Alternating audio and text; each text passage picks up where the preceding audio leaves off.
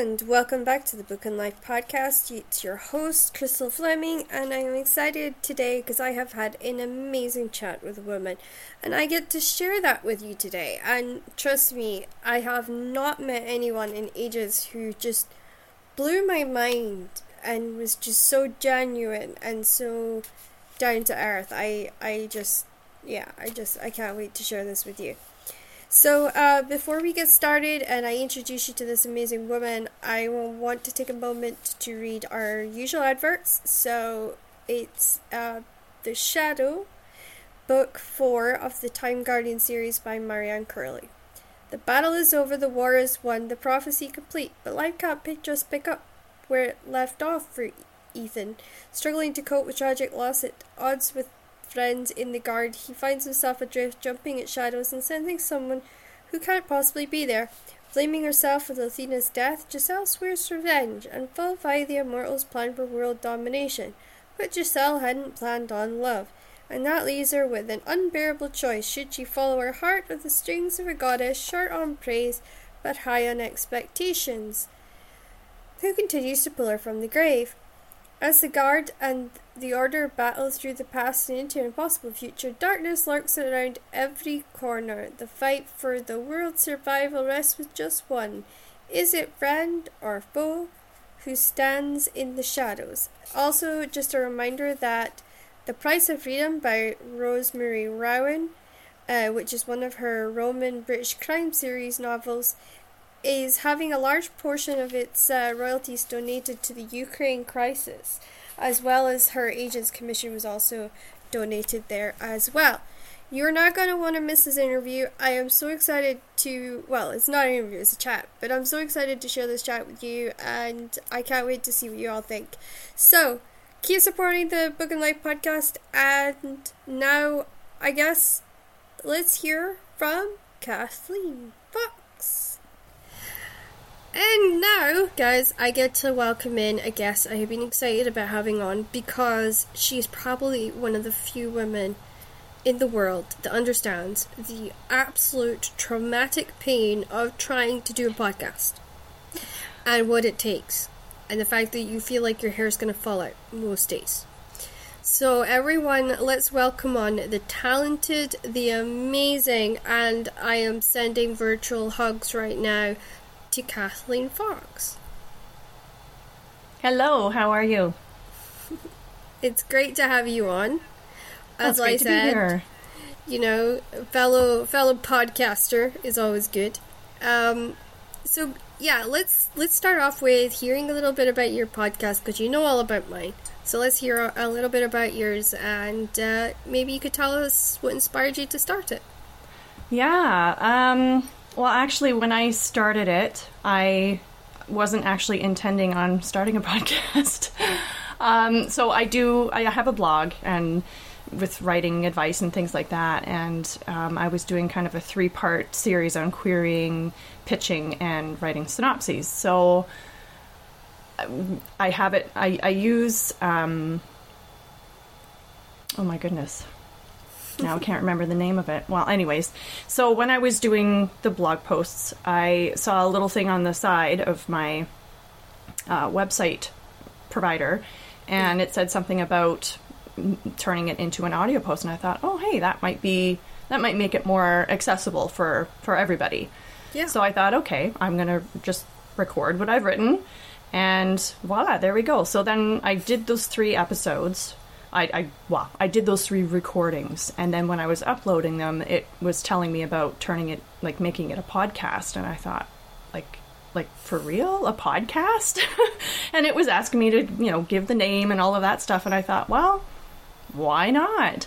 I edit episodes of a very popular writing podcast called The Shit No One Tells You About Writing, so I kind of have that experience with that end of it, but it very quickly became not just, reading my posts so that other people could listen instead of read, but, once it was out there, I had people coming on or contacting me because they wanted to be guests on the podcast. So I thought, okay, well, I'll do it so that it is basically not every episode, because sometimes I only have time for the interview, but most episodes will have a little bit of writing advice, and I'll talk about a particular topic, and then I will interview an author or an industry professional. So I've had some agents, an acquisitions editor, and a CEO of an indie publisher here in Canada. Yeah, so it's been a lot of fun. It's been great getting to know these other writers. So I don't just focus on, traditionally published authors. I focus on every writer, whether they're just starting, they want to, talk about their writing and their publishing journey or their writing journey, querying, things like that. And then I also do traditionally published authors or indie published authors or self-published. So I'm just, I want to kind of try and aim to bring everyone to the table and give them a voice or a place at the table. And then also kind of help to demystify the publishing world and publishing process by having the professionals come on and talk about that end of things as well. So that's how it all got started. And here I am. It's been almost a year, not quite a year, but I'm coming up on a year, and it's time consuming. It's a lot more time consuming than I thought, but I do really enjoy it. Mm-hmm. Yeah. Because, it's crazy. I can't remember who it was, but an author said, "You've got to check out Kathleen Foxx." And I said, "Oh, who's that?" And she sort of sent me the link. And I was like, "Oh, okay." I think it was a Canadian author I was actually talking to. Awesome. Because I've had quite a few Canadian authors on. And in fact, my co-author was a Canadian, famous Canadian, Joey Legend. Mm-hmm. And I was like, this, I'd heard a couple of years, and I thought, this sounds really good, and I gotta get her on, because I'm sort of a way trying to demystify writers and authors, because readers, they look up to us kind of almost like public figures. And they don't realize that we kind of live a life very much like theirs. Right. We go to the supermarket and, we clean and we have kids and, we don't have 4 or 5 servants running around after us, and we don't have, lots of time to sit at a computer and write. We have a very tightly scheduled day where we're like, okay, we've got time to do this and time to do that, and then I have to run do this and I have to run do, like that is our lives. So yeah, I was just like, oh, gotta have her on, because we've not had a podcaster on before. And I was like, this is a chance for the Book and Live readers and listeners to kind of come on and hear what it's like from your perspective and my perspective of being behind the microphone and trying to make this world a bit more inclusive for everybody. Because it sounds like you take everybody on, and no matter what walk of life they come from. And that gives us a much more rounded sort of opinion on the writing world. Would you agree with that? Yeah, absolutely. So, if you just take, for example, traditionally published versus indie published versus self-published, they all have very different experiences with publishing. And so I like to get those out there, because listeners, there might be some that are interested in being agented and publishing with a Big 4 or Big 5. There might be some self-published authors or someone who's aiming to be self-published. So I really like the fact that I can have guests on who are sharing their experiences and giving some tips and advice so that the readers that are interested in whatever they are doing can pick up those tips and apply it to their own writing journeys. Yeah, I like that. And I know that I've had listeners who've said, Crystal, trying to get an agent on because, I want to become a literacy agent, or I want to become an editor. And I'm like, I've reached out to lots of them, but they're very nervous about coming on podcasts and stuff. So I've not had any luck with any of them yet, but I've had a lot of authors that come forward and say, yeah, this is my experience about getting an agent, or this is my experience of publishing. Because what I was explaining to a lot of my readers is, if you're self-publishing, you're in charge of everything. You know, Right. your cover, you know, your formatting, your editing, your proofreading, like all of that falls on you, including your marketing. And you've got to find things like street teams and people to help you, because you can't do it on your own, because it's just so much. Exactly. And, you know, even as an indie published author, and I've been an indie published author on and off for 14 years, you still have to do 90% of your marketing. So you need to be able to find street teams that are excited about your work, that want to go tell everybody about your work. You need to find people that might do lots of, you know, promotion for you on Instagram, who might share it with their friends and get their friends to do reels on it. And, like, you need to be able to find the right people that can really get your name out there. And, yeah, some of the pressure's off because, you know, you're not having to worry about the cover as much, or the editing as much, and you can just focus on the marketing. But then also part of you has to schedule in the writing of, say, the next book, because that's kind of how I find a lot of how the readers get behind authors. It's about, well, what have you done for me lately, kind of attitude. And I think that attitude comes from the fact that we've got all these streaming platforms putting out stuff constantly. We've got, you know, television running stuff constantly. So we are kind of finding instant gratification. So you need to have 4 or 5 books sort of ready to go, so that once one's out and it's been doing well, that you've got another one that'll be coming out, and that one will be doing well. So there's almost an expectation of you to put out multiple books a year. I don't know if you've heard that kind of same idea from indie authors. I know that, like, several of them have at least one out per year, or they're at least trying to put out one every year. There are a couple of authors that I've spoken with who, one in particular, Amy Tector, so she's a Canadian author, and she put out one this spring. She's got one coming out in October. So I think that's true for many of them. I think there's a little bit more flexibility there, in terms of, like, yes, the publisher is going to want that, the readers are going to want that, but you have a little bit more flexibility. And I can't say from experience for this, but I think with traditional publishers, you're more... I think that there's more of a schedule there, and you're expected by the publisher, okay, this is the timeline, and this is what you need to work with. Yeah.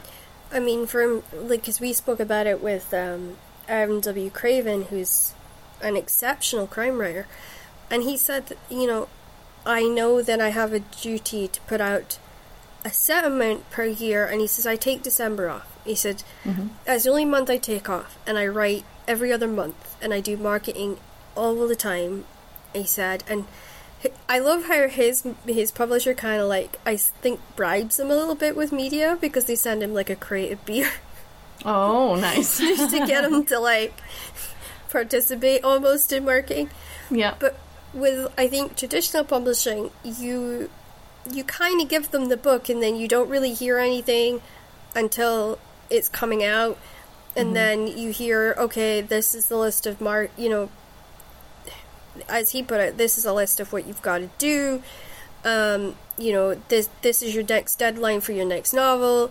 And then he's also got to talk to his agent and say, right, because the agent will be like, well, when that series is finished, what are you going to do next? What's the plan? Or, when you finish this 3 books, what do you want to do? And then the agent will come to him and say, well, do you fancy writing this, or do you fancy writing that? That to me is the dream, because I would just like to be able to write and not worry about all the other stuff.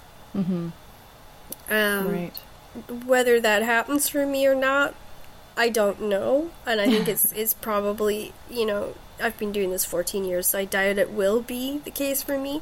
Oh, you never know. But I like to be, you know, when it comes to my own career, I may be harder on myself, but I know that not everybody makes it, you know, but to me it's not about that. It's about giving the best possible work I can to my readers. Yeah. Because they're the only ones that matter at the end of the day. Like, you can put all the other politics and everything aside, as long as you love what you're writing and people are reading it and they're loving it too, that to me is all that matters. Yeah, absolutely. And I'll happily say that if you ever get your stuff in a position where you're publishing, I will be more than happy to be somebody that'll give you a quote or nice, help you out in whatever way I can, because I try and help everybody. And I think that my husband says, seriously, Crystal, you cannot take any more books into the house because we are running out of space. Yep. And the worst thing is, I get, my friends will give me books and I'll go away and I'll read them, and then if I don't want to keep them because I know I'm not going to read them again, they'll go in the bag for my mother-in-law. And then they go to this caravan place that she stays, and they get passed around the caravan park. Okay. So they almost get like 6 or 7 lives. Because I keep passing them on, and then they eventually end up in the charity shop so that they're, sold on again. Yeah. But I think that's the whole point of books, because you get to go so many different worlds. Exactly, without ever having to leave your chair. Yeah, right? you don't need a passport. You don't need to get on a plane, and you don't need to worry about COVID or anything like that. You can just go do it. Right. You just pick it up and read it, or you can get audiobooks now, so you can just sit and listen to something while you're playing a game of cards or washing the dishes or trying to wash the cat, if that's something you have to do, like I do. Oh no, my baby kitten, he's 3 years old now, and he's discovered that he can get in the bath with Mum. Oh, wow. And that he likes the bath, but only if I'm in it. Most cats do not. I have another one. He's slightly, he's about 3-4 years older, and he just doesn't like the bath. He doesn't want to be anywhere near water, and he is the quietest little guy going. But my 3-year-old, if he can get into trouble, he will. Guaranteed he will. Because he, like one of the things that my husband bought was one of these these automated litter boxes. Okay. And he goes to me, they can't break it. Famous last words. Yeah.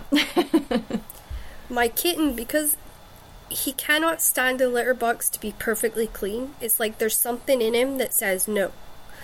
So every time the litter box got clean, he had to go again. Of course. To the point where the litter box couldn't keep up with him, and it essentially died. In a week. Wow. He killed it in a week. And I was like, well, that was a waste of 200 quid. Oh my goodness. Like, I'm just sitting there going, and now we've got a robotic hoover, because I have a bad back, so I can't hoover. And I'm thinking, how long is it going to be before they kill it? Of course. Like, they almost see it as like a test, And I'm just thinking, oh, dear me.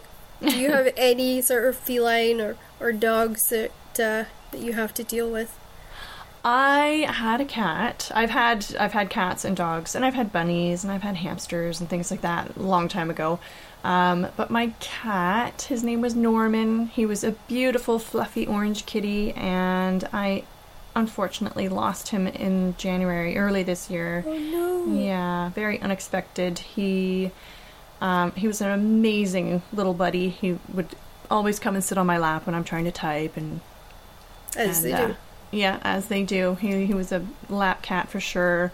Lots of personality, of course, but yeah, he had some kidney issues, and it was quite sudden. Very sad. I miss him a lot. So I think for writers, we need that kind of companionship in that way, because the kittens always remind us that we're loved, and because we sometimes get so caught up in the deadline, and they kind of calm us back down in a way. It's like, right, you take your time, whatever. So yeah, I always say to people, like, it's super important to have that in your life, because they are kind of like our way of reminding ourselves that, let's not be so hard on ourselves, because, we've got these two little buddies that love us, or this little buddy that loves us. So, And I also say, people try and rescue as much as you can, because I think that's so important, because there's so many that's in the homes now. It's sad. Yeah. Have you seen that the rescue centres are now bursting because people who got cats in COVID and dogs in COVID are now giving them up? Yeah, because they decided they don't have the time for it anymore. Norman was a rescue kitty. He was, I got him from a shelter, and I definitely encourage people to do the same as well. Yeah, because we got a phone call for Stefano, and he had gotten separated from his mom, and he'd ended up in a car engine. Oh my goodness. So when we got him, he was less than 3 weeks old. He was so tiny. And he didn't know how to behave with other kittens. Like, the day we went to see him, he went and sat on another kitten's head, right? Oh, yeah. He had no clue about social interaction. Terrible. He was absolutely terrible. He was terrified of anybody that was human. He would just freak out. And she said she goes, he's going to have issues with his stomach, he's going to have issues with anxiety, he's going to have issues with his fur. Are you sure you want to take him on? And we said, yeah, we've already got one that's anxious and got tummy issues, and he's fine. Yeah. So we took him, and I'll always remember the first day we opened the door to go. I had a kid gate, and then I had the bedroom door.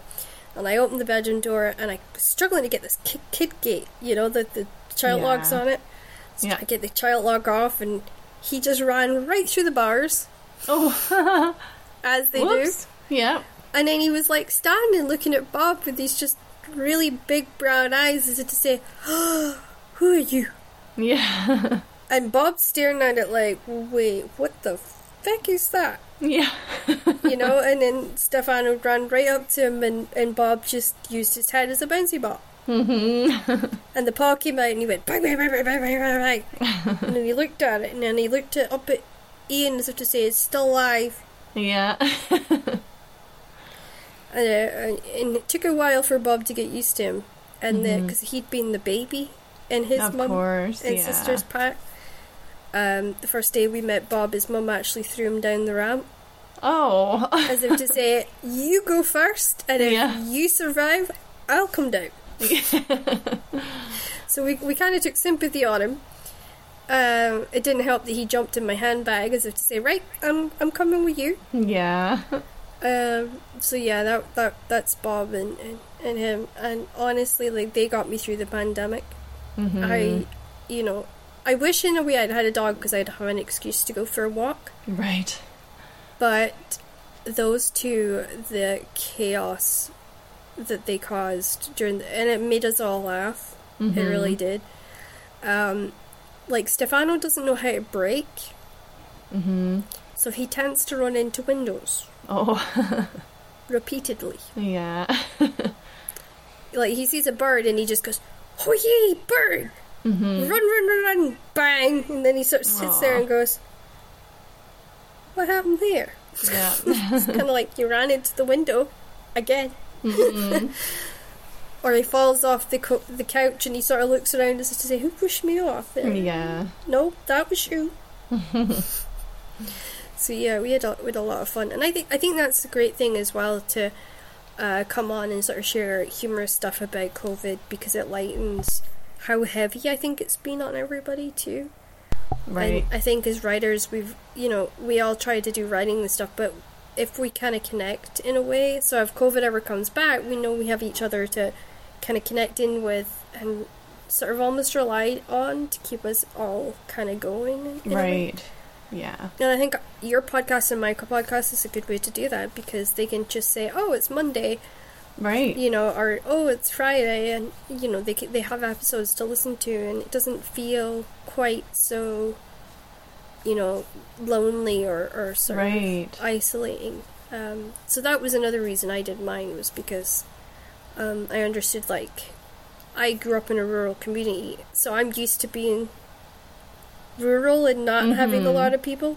Yeah. And then I thought, well, what's it like for all the people that are used to going to the conventions and the conferences and doing book signings and doing these long tours? And I thought, oh man, it must be hell for them to suddenly be stuck in one place. And I even admit, I did a book tour back in, I think it was 2017, and I loved it. Yeah. I met so many people. I sold out wherever I went. It was just an amazing experience for me. And I miss that. I have not done a book tour since. But yeah, I miss it, and I could almost understand it. So I think we're changing the game a little bit by us doing these podcasts and saying, hey, you know, we're not alone. Right. Everyone's welcome. Yeah. And talking about the big issues like, you know, Barnes and Noble saying that companies can't buy their books in anymore. Like, they're going to have indie authors in their stores, and they're expanding outside of the traditional realm. Right. Yeah, the landscape is changing for sure. And that's a really good thing for every author, because it means that we all have a more inclusive place. You know, we're all going to be considered and given an opportunity, and I don't think any of us thought that that would be the case. You know? Yeah. And I think that's incredible. Yeah, it's definitely, you know, it's good news for self-published and indie-published authors, and I think, you know, there needs to be more room for everybody, and there needs to be more inclusivity as well, for sure. And do you think we'll see this change in Canada? Do you think we'll see more stores taking in indie authors outside you? I think so. You know, I know there's a lot of independent bookstores, and they are very much in favor of getting those indie authors as well, because why not? You know, they've taken the same time to write the stories and that type of thing. It shouldn't really matter how you bring a book into the world. If it's out there, why not provide it for their readers, right? Yeah, and it's sometimes having a new author or a new sort of topic coming into the store can almost bring in new customers, because they're going to be looking for something different and that maybe Barnes & Noble can't offer them, or Book Barn can't offer them. So I think that's a really good thing, and I support my local indie store, because they have this amazing cafe in there, and they have a kids corner, and they've really made it a welcoming kind of place. Yeah, nice. And the first thing I said to the woman is, like, if you want to have my book in your shop, just you let me know, and I'll get it organized. And she has been so supportive too. Oh, nice. Like, yeah. So I hope that if I do release a book in the coming future, I can do a book night in her store. Oh, that would be great. To support her and say, put up the flyers or whatever, and I'll come in and I'll do a reading, and I'll do question and answering, and I'll talk about balancing life, because I think that's something that a lot of writers have questions about, is balancing everything. Yeah. And I think discipline's been something that's been discussed a lot on my show by traditional authors and indie authors. And are you tied to that concept of having a very disciplined schedule, like, saying I gotta do it this time, or are you a bit more flexible? And you're talking about, like, the actual writing process? Yeah. Yeah, like having a writing routine.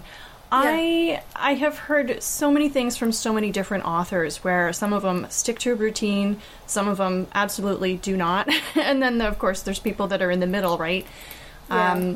Myself, when I write, I don't write every day, and that's partly because I just don't have the time. There's just so much going on between writing and my editing business and the podcast and editing episodes for the shit no one tells you about writing, and there's just and that's all business stuff, and that doesn't even take into account my personal life either. So I don't write every day, and sometimes I think, no, I should write every day. I should dedicate that time and just get the words out, even if it's only 100 words or something like that. And I know there's a lot of authors that kind of, they operate in, they've got they're going to write a book in say 5 months. So they will schedule their time and make that happen. I've written a book in...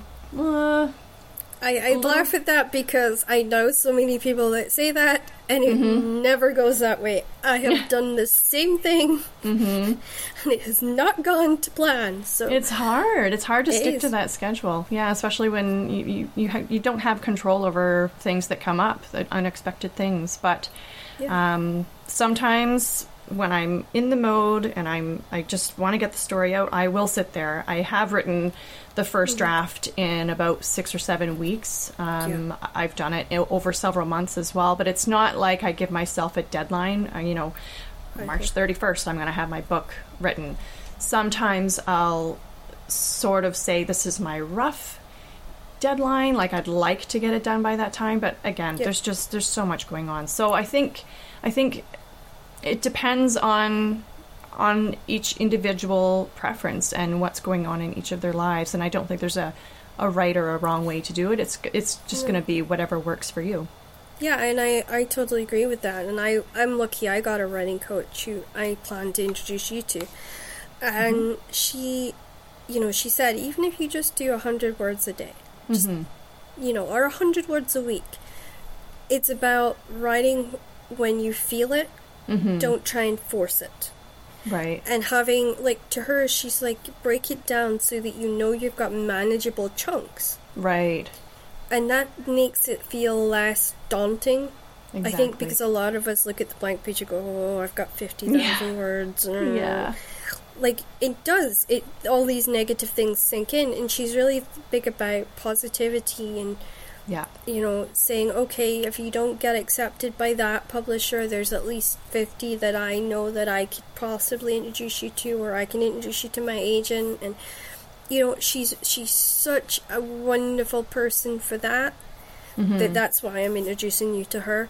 And that's the great thing about, I think, podcasting is I've been able to find people and connect to people that maybe need each other. Yeah. And it helps everybody in that regard. Like I struggled to find an editor I can afford. And so she's trying to help me with that, and she's just been such a positive influence. I really adore her for that. Wonderful. So hopefully I can get you in touch with her, and she might have a positive impact as your coach too. Great. I think we all need coaches to kind of just rally us on a little bit. Yeah, and I think just the writing community in general, to have that rallying and that support and encouragement, and to know that you're not the only one going through this, or to bounce ideas off of or whatnot. It's important to have some people in your life that are supporting you in what you're doing.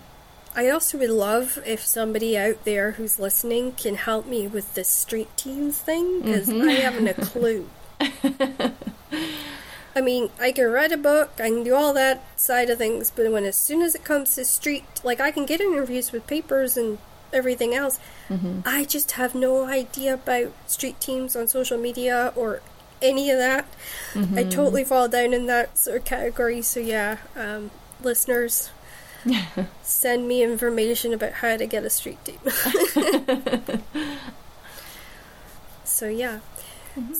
So talking about books, has there been a book that you've read recently that you'd say has stuck with you the most?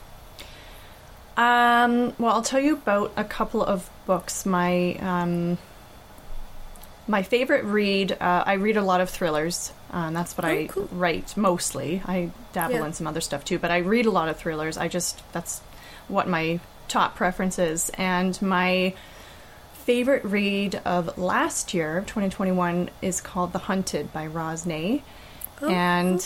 It was phenomenal. I absolutely loved it. I loved her writing style. It's a dual POV, so I love the differentiation between the characters, the voiciness, and just everything. I loved every element in that book. So that I would definitely, and I do recommend that to anyone who enjoys good thrillers. And then this year, this is a book I think that will stay with me forever. It's also it's by Colleen Hoover. It's called Verity. I've heard about this, yeah. Yes, so very, very, I don't even know that there's one single word that could wrap it up. It's shocking. The very first line is shocking, and it had me right from there, and I kept reading. That is awesome. It will never leave me, and I have talked about it so often, and I read it this January with a couple of other people, and so that we could talk about it. Yeah. And several other people kept recommending it and saying, like, it's mind-blowing and all that. And, it definitely is. So, again, highly recommend. And I think I'll mention one other book because it is out today. It's by the wonderful author and creative writing instructor and podcast host, Bianca Murray. So her book, her newest book is out today. It's called The Witches of Moonshine Manor. And you're going to have to send that one to me because I've heard of it. Yeah. But I cannot spell her name, so I can't find it. Oh, yeah, I'll definitely do that. Dyslexia is not fun. Even if you just Google The Witches of Moonshine Manor, I guarantee it'll come up. It is so good. It is. I was lucky enough to have an advanced reader's copy, and she just everything that she puts into that book. There's like the characters are so easy to fall in love with. The story is great. There's lots of humor in it. It's there's little recipes that she puts in from each of the characters, which makes it it's a unique take. So it's out today, and I also interviewed her, which is also like I just aired it today. And she talks about, the process of writing that book and the team that she has behind her, because like she said, it takes a coven to bring a book into the world, it does. right? Yeah. And I think that book and just everything about the story, I think that'll stick with me for a long time as well. It's a fantastic story. It's different. It's inclusive. It's interesting, and there's always, there's little bits of information that she drops. She, as a writer myself, when I read, I'm constantly analyzing, okay, how did the author do this? How did the author do that? And because I know Bianca, and I know, I've taken several of her courses, or probably all of her courses that she offers online, and so I'm looking for these things that she's teaching. Mm-hmm. And one of the things that they talk about on the podcast is, there's quote-unquote rules of writing, and it's important to know those rules and understand those rules before you can break them. There's no rule saying you can't break them, but you should understand them first. And so while I'm reading, I'm looking for those things, and I'm trying to understand how she's breaking them and learn about it as I'm reading. But also just the story itself is it's so enjoyable. So I definitely would recommend that as well. Have you tried Fiona Cummings? No, I have not. I would highly recommend her. She just did a female-driven book, and I actually did a book review on this podcast, which is out now. So if you want to look it up on Spotify or whatever, and it's called Into the Dark, and it was a thriller she did, and it just, oh wow, she just sucks you in, and you're like, wait, what's going, like, you cannot figure out what's going on till like the very end, and then you're like, how did I not see this? How did I not see this? She was incredible for that. Every book she's written quite a few. The Bone Collector one, that one really got me because it was like a 3 POV style. Okay. So she had like the boy that was being hunted by this serial killer, and then you had the serial killer's mind, and then you had the female detective. Mm-hmm. So it was like this whole kind of, you were getting the whole world. Yeah. And it was so incredibly done. Like, I maybe shouldn't have read it in a hospital. But it was like, I just forgot that I was stuck in there, and I just got totally swept away, and I really, like, there's so many people that don't know her because she's not really hitting the States or the Canada quite yet. Right. But she is absolutely incredible. Wonderful. I love books that make you feel that way, right? Because that's really what readers read for. They want to feel something. They want to be connected Exactly. to a character. They want to care about what they go through. And yeah, that's wonderful. And I have one last suggestion, and it was this author's passed away, but her best friend's continuing the series on for her. Oh. And the series is called Stillwater Lake, and it is Sounds familiar.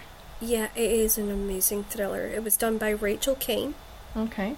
and that you kind of get the perspective of this woman who never knew her husband was a serial killer, and then this totally innocent car accident reveals this whole dark secret he's been keeping, and she has to take her kids and she has to go on the run to protect them from their father and from this whole thing. And it just, that whole adventure kind of like of what she has to learn and what she has to do and how does she work while doing all this stuff. Yeah. It's just, you just get so wrapped up in it. To the point where my husband was like, "Would you go to sleep? It's 4 a.m. Yeah. Sorry." Like, I've got my little, like, lamp that goes around my neck, and Yeah. I'm sitting there at, like, 4 o'clock in the morning, the book's right up against my nose, and he's like, "Go to sleep," and I'm like, "But I can't, I gotta do this chapter." Yeah. So, that's when you know you've got a good book. Yeah, and so, yeah, hers is, I think she's 4 or 5 in, but just the adventure of that was incredible. I've never met a writer like her. Yeah. She's absolutely fantastic. And I can't plug her enough. Because I knew her. Okay. She was one of the authors that really encouraged me to continue on with my writing. I went into publishing, but I won a writing contest when I was 18, and that was the first author that pushed me was Debbie Glory, famous Scottish children's author. She did Pure Dead Brilliant series about a family living at Loch Ness with Nessie as their family pet. Yeah. And they had a pet alligator. Honestly, you couldn't read a children's series that was funnier than this. Okay. And so anyone out there who's got kids who is desperate for a series that's funny and you might not know of it, check out the Pure Dead series by Debbie Glory. Honestly, I heard it when I was like 10 in the hospital. My mom used to read it to me. And yeah, that was me. I was hooked on Debbie's stuff, and she only writes children's novels, but it is amazing. She's such a comedian writer. It's Yeah. yeah, I feel very, very privileged to have gotten that opportunity. So those are a couple ones I like to share, because I think like the more everyone shares like books they really love, the more that we get a wider kind of variety. Yeah, So, absolutely. Yeah, I'll have to check that series out for my kids. yeah, because like there's honestly they end up loving just how like living in a castle, and like it's got everything as a kid you would possibly want. And I just think it's amazing.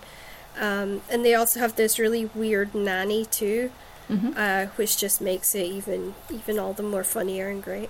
Yeah, nice. Who do you wish you could sit and just talk to and enjoy, like if you had infinite amount of time? If I had an infinite amount of time To just sit and talk to whoever, past, present, doesn't matter. like And a you writer, can have you mean? up to 3 authors. You can choose 3 authors, because I'll make it a little bit easier.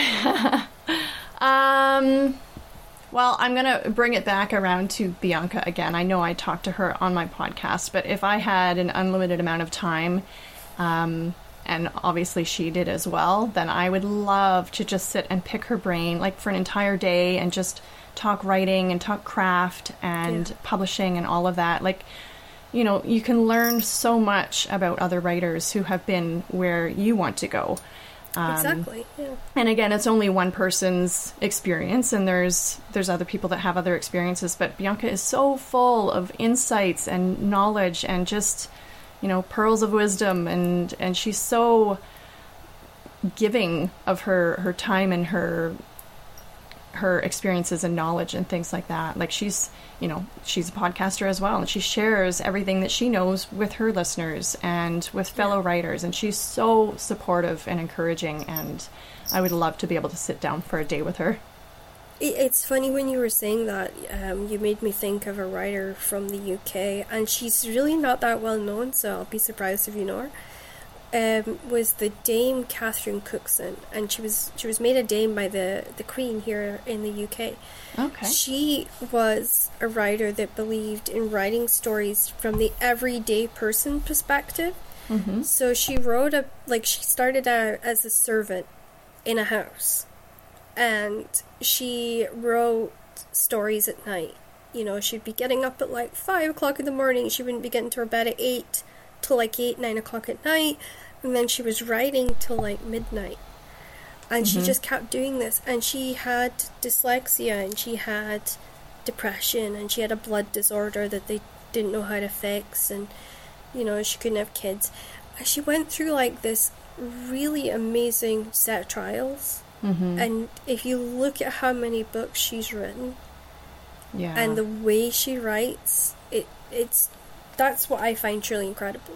Like, she really does capture that working man's voice, or that working woman's voice, and really opens that perspective up to us. And she talks about sort of World War II and what it was like for some of the families, and she does ones as far back as, you know, when everyone was servants or working farms or working mines, and she really sort of taps into the things that she's seen and the stories she's heard. And I think she was like a journalist almost, because she collected all these stories and then she wrote about them in this incredible way. And she tackled issues that, you know, we're only just now starting to tackle. So she brought up racism, she brought up women's equality, she brought up mental health, she brought up disabled people and how they're vulnerable and how people take advantage of that.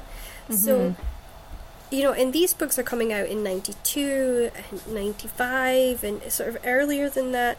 So yeah, I mean, she really was kind of going after things that were not maybe popular to read at the time, but have made her legendary now because, you know, these are the things we're dealing with now. Yeah, absolutely. So I recommend, have a nosy, have a look around. She, her style's a little bit difficult to read if you're not acquainted with traditional, like, you know, Old English that was spoken with slang, so you get very sort of, if she's in Yorkshire, you get a Yorkshire kind of accent in her writing. You know, if she's in Manchester, there's a different, you know, she really captures the sort of accents of all these different people in different places. Yeah. And I think that makes her very real. It feels real authentic when you're reading it. Yeah. Right. Yeah. But I definitely say she's like a master craft. It's like she was a master before, you know, we even really kind of understood writing techniques, or, you know, the writing rules, or those little bits and pieces that we need to tweak. Right. So yeah, I especially if people are trying to like figure out what the rules are and how to sort of bend them to their own writing, she's a really good one to just, you know, if you've read one or two of her books, it gives you kind of an idea of how they did it, how she was doing it way before we were even thinking about it. Right, right. I think one other author that I would mention too, that I would love to sit down with and pick her brain as well, is Diana Gabaldon. Of course. Yes, I'm a huge Outlander fan, and I actually didn't know that the series was based on books until after I had started watching the series. Oh, really? Which I absolutely loved. I saw the trailer for the series. And it was filmed not too far from me, actually. Right. So once I realized that it's based on a series of books, of course I went out and bought the entire series, and just That's a long series. It is. As well. It is. Yeah. She brings so much into it, so much authenticity, and like the research. I've heard her talk about the research that she does, and just the voiciness and the language, and, you know, there's romance, there's drama, there's history, there's action, like and, you know, taking it from this place and to this place to this place. So it just keeps you enthralled with the whole story. Yeah. So I would love to sit down and talk with her. She's amazing. I could read her series. I just, for some reason, you know what the end of book 1 is, and I'm not going to spoil it for anybody that's on here, but we'll talk around about the way so that we don't spoil it. But it was like, it was okay reading it, but I think the way they filmed that was just too much for me, that I haven't been able to watch season 2. Oh my goodness. Because I don't know, I'm a survivor anyway, but I think it was just too hard for me. Yeah. And then, emotionally. and then the fact that they play it at the start of every episode and they tie it into like nearly every episode of the second season, I was just like, I know what happens in the second season. I read the second book, so I know. So I was like, well, I could just skip to season 3, but then I'm like, I don't know what happens in season 3. I've not read season 3 book, so kind of like for me, that was my only issue. I think her work's incredible. She did get some of the dialects wrong. I remember tweeting her, years and years ago, and I said, you got the accent for this place slightly wrong. She tweeted me back, "What? I had experts." I said it was just slightly. It was just 1 or 2 words out. Yeah. And I think there was quite a few people in Scotland that did the same. We love her work. It wasn't like a bash. It was just like, I think Scottish people are very protective of our accents and our slangs because the country was so divided at the time she's writing about that just those simple mistakes could start a war, you know. And I just think she's done an incredible job considering it's extremely difficult to write in Scottish history. And I admire her for taking it on, and I admire her for writing it because it's not easy. Right. But yeah, I think she did an incredible job considering. I would love to meet her and sit and speak to her a little bit more and say, well, find out that sort of the reason she chose certain places. I'd be curious about, is it these places she's visited and spent time in, and just, things like that. But yeah, she's an incredible author. I love that answer because she's amazing. Magnificent, yeah. She, when I started reading those books, that actually got me back into reading, because at the time I had, in 2014 is when the show came out, so I had 4 of my 5 kids by then, and 4 very young kids, and I did not have time to read, so I just, for a long time, I didn't read, and that was the series that brought me back to my love of reading, so I'm very thankful to her for that. Yeah, and I can't imagine just trying to wrangle 4 kids with a 5th one on the way. You definitely have my respect on that. I've got an amazing friend in Shetland. She's got 6, and I'm like, how do you do it? How, like, you have to be like, she literally has an army schedule on her. Like, she's got this big whiteboard, and it tells her what every kid's supposed to be doing, what club they're at, and some of them are teenagers, some of them are under 2, so I'm like, wow. And they all have chores. She's trained them, so they all do certain chores, and it allowed her to study. She's now a social worker.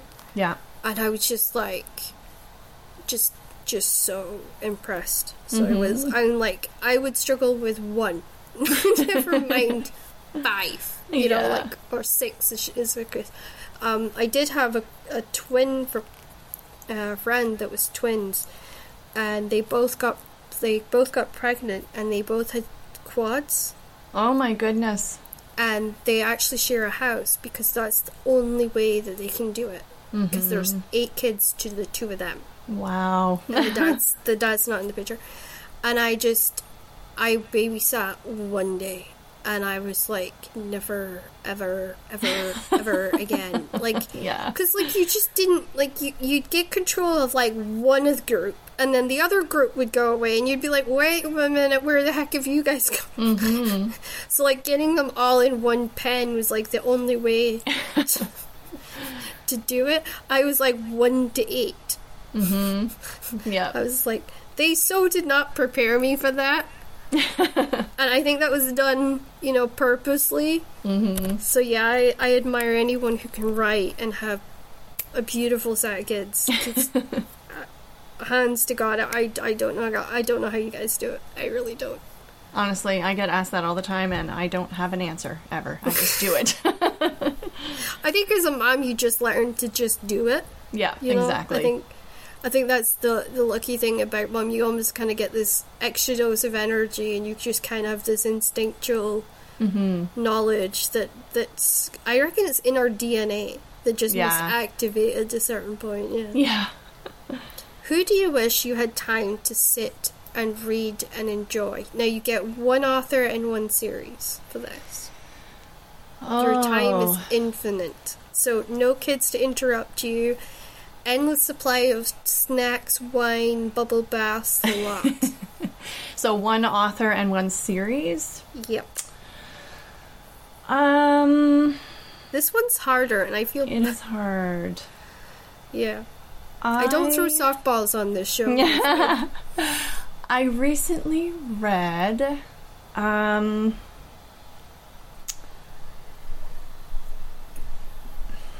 on just a second here. Let me think. Oops.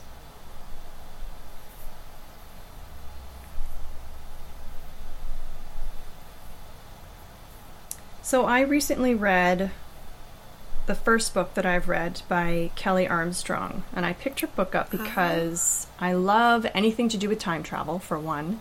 Right. So it's a mystery. What's that? Is it called A Stitch in Time? No, actually, A Rip Through Time. So, okay. Yeah, I think that's one of the new ones, or maybe her newest ones. Yeah, but so it's the first one in a series, which I'm glad to hear about, because at the end I'm like, I want to keep reading. I really enjoyed the book, and when I looked her up, I realized that she has written a ton of books. She has, yeah. Yeah, so, and I enjoyed her writing style and that, so I would love to read more of Kelly Armstrong. So do you think you would go for all of her work, or do you think you would just stick to certain areas? I don't know. I mean, I like her writing, so if time was infinite and I didn't have any interruptions, I probably would read everything. But I do love anything to do with time travel. I'm very much pulled into any premise that has time travel in it, or like a dual timeline, so I would probably go for those ones first. And because she has series, then that would kind of cover the second part of your question too. I'm looking forward to reading on whenever she has the next book out in that series. Yeah, because I just did... I've been reading her werewolf series. Okay. Really good. Like, such an easy read. You just get sucked in, and then, like, before you know it, you're 3 books in or 4 books in. Mm-hmm. And honestly, I am completely amazed at just how easy it is, and how much fun she is to just read. Yeah. I was just like, wow, okay. Because, like, I read her Omen series totally by accident. Okay. This will sound weird. I picked it up thinking it was a fantasy novel, and I'm like, okay, I just want a simple fantasy, but I don't want to be reading the werewolf series. So I was like, okay. And then I was like, oh, this isn't a fantasy. Or is it a fantasy? Is it? And then I got really confused, because it's actually a thriller fantasy. Okay. Fantasy thriller, depending on what way you want to put it. And I just got totally... Like, you just totally get sucked in by the characters in it.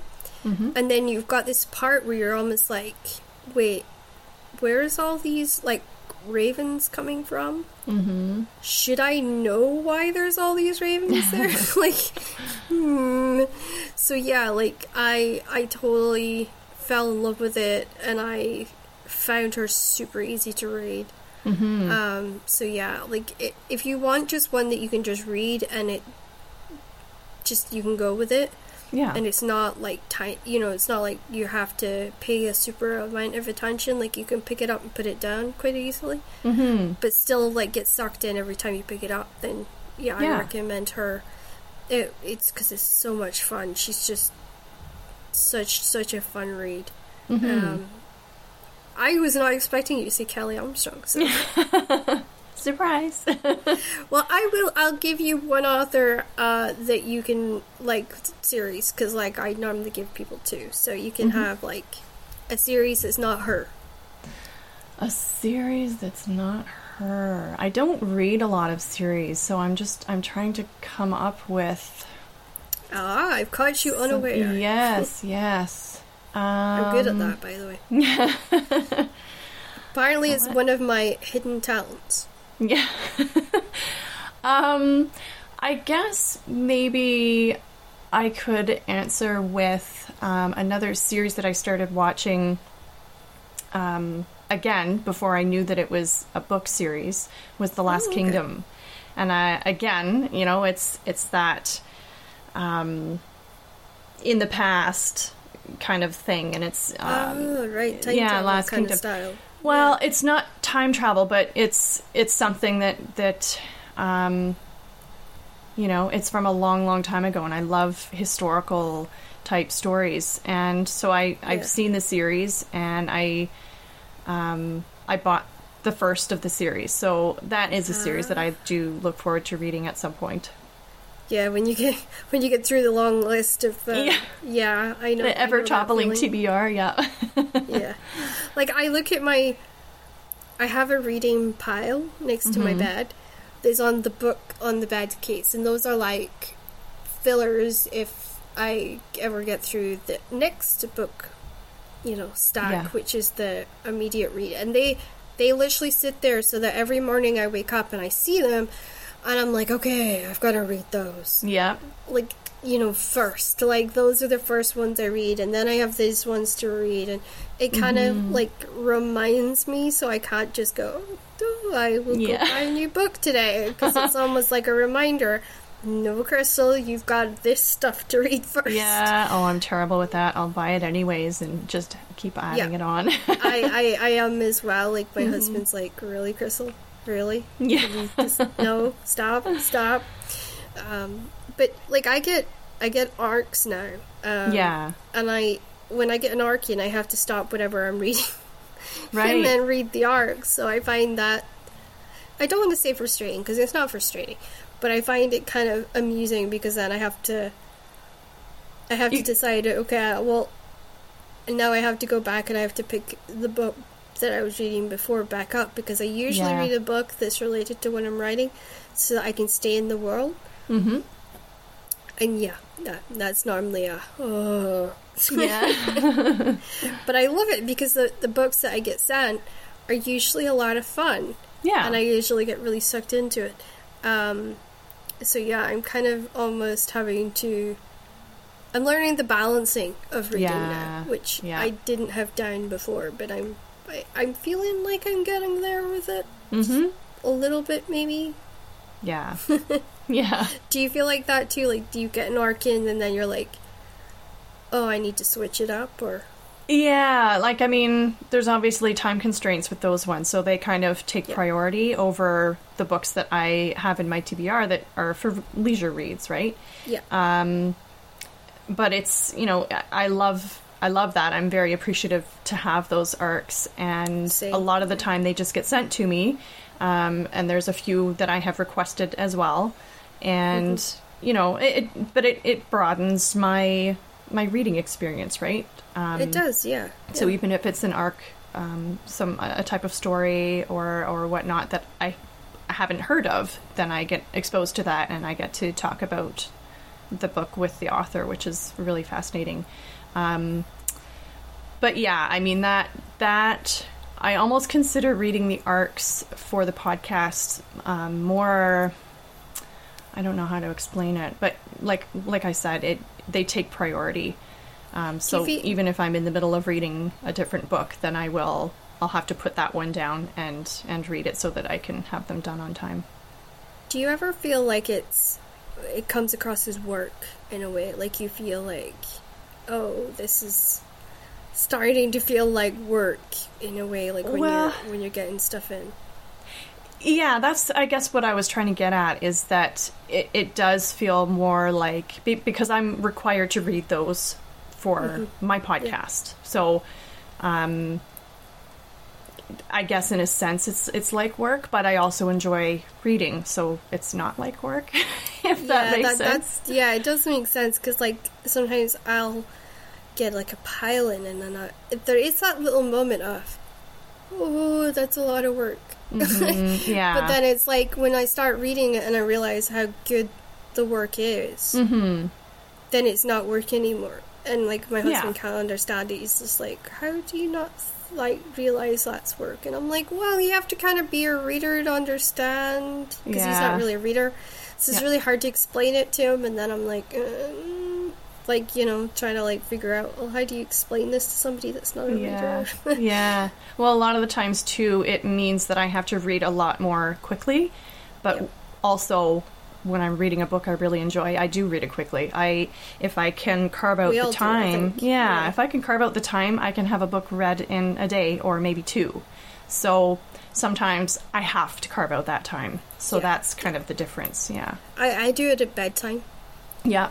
Because, like, that's the only time that's mine. Mm-hmm. And I'll go, right, okay. Because I have stopped myself from writing in bed because I felt like it was overrunning my whole life. So it's like, okay, when I go to bed at, like, 7, 8 o'clock at night, that's it. No running. Mm-hmm. And I'll watch, a film or whatever with hubby, and then hubby will go and do his own thing.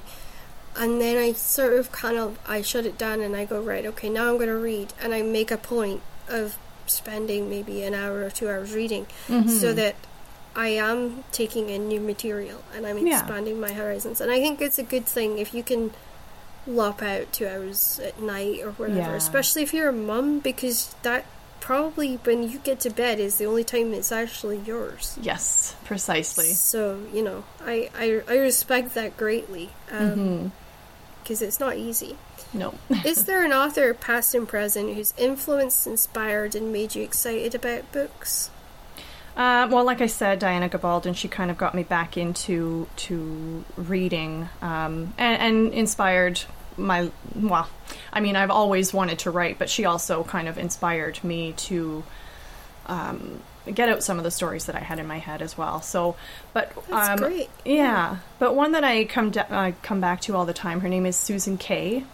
And she wrote a book, it's called Phantom, the Novel of His Life. So it was based on the Phantom of the Opera prior to when he became the Phantom of the Opera. So I think it started when he was born, and kind of followed his life and the places that he went and the troubles that he encountered along the way. And it was written by, it's a multi-POV book. And I always come back to that because I was so impressed with how she did those multiple characters' points of views, and kept them interesting and voicey. So that was a book that really inspired me to want to write in multiple points of view. And that's a lot of the time what I'm finding that I'm doing. I don't think I've ever completed a manuscript that's only in one point of view. I always am drawn to write somebody else's point of view as well. Have you tried Sing Me Forgotten by Jessica S. Olsen? No, I have not. That one is based on Phantom of the Opera, so you might actually really enjoy that one. Okay. She was on the show, and she has done an amazing job of it. One of the reviews that she had on hers is a delicious, magical, feminist twist on the beloved classic, The Phantom of the Opera. Oh. And that was reported by Kester Grant of the Sunday Times best-selling author of The Court of Miracles. So that's somebody else that's quite famous in the YA. But her stuff was it came out 1st of February of this year, and I've got it on my TBR. It's it's an, in fact, like, fantastic read. Absolutely. She's incredible. So if you like it, then, you know, like that kind of genre in that area, then I think she's definitely worth checking out. Yeah, for sure. And I know if you reach out to her, she would love to be on your podcast. She's absolutely amazing like that. And she's also got kids, so... Yeah, she understands that aspect. Yeah, she understands it well, yeah. Yeah. What time, if you could go back in time, would you visit? And would you go back as a writer, princess, or another job? I have always loved, like, 18th, 19th century. I am very much pulled to that era. I love reading stories in those eras. I've written in Victorian UK. I love it. And I particularly, love the Victorian as well, particularly in Europe. Now, I have never been to Europe. It's somewhere where I've always had a strong pull to go. It's unexplained. It's very strong. I don't understand it, but it's one day I have to get over there and explore all these wonderful places. But I think, as fun as writing would be, I think just based on the time period, I would want to be something like a midwife or a healer. Oh, I like that. Yeah, midwifery. If I wasn't doing any of this, I would want to be a midwife. That has always been kind of a dream. I love the whole... It is hilarious you say that, because I was actually doing my midwifery training. Oh, wow. When I was 16, but I couldn't take the hours. The hours killed me. But I delivered a couple babies. Oh my goodness, that's wonderful. At least, you know, kind of in a roundabout way. But it was great, you know, like, to me, it was nice to be involved in life rather than because I'd grown up in hospital, to be around life rather than around those that were constantly struggling and weren't having a great time of it. So, yeah, I totally understand that. And I always recommend to women who have had children, it's really important if you've had children, because a lot of the mothers will say, but you don't understand this pain. And you can almost turn around and say, well, actually, yeah I do. You know, it's helpful to be able to say that, because that way you instantly bond with the wife, and she's able to go, okay, I can put my faith in this woman because she's been through it. She's not going to make me go through any unnecessary pain or anxiety or whatever. And that's really important. So I always recommend people that if you ever do want to be a midwife, or if you ever had that itch to do it, and you've been a mom and you know what it's like to go through birth and all that joy, then do it, because there's such a shortage of midwives right now. And it's especially in Canada and here in Scotland.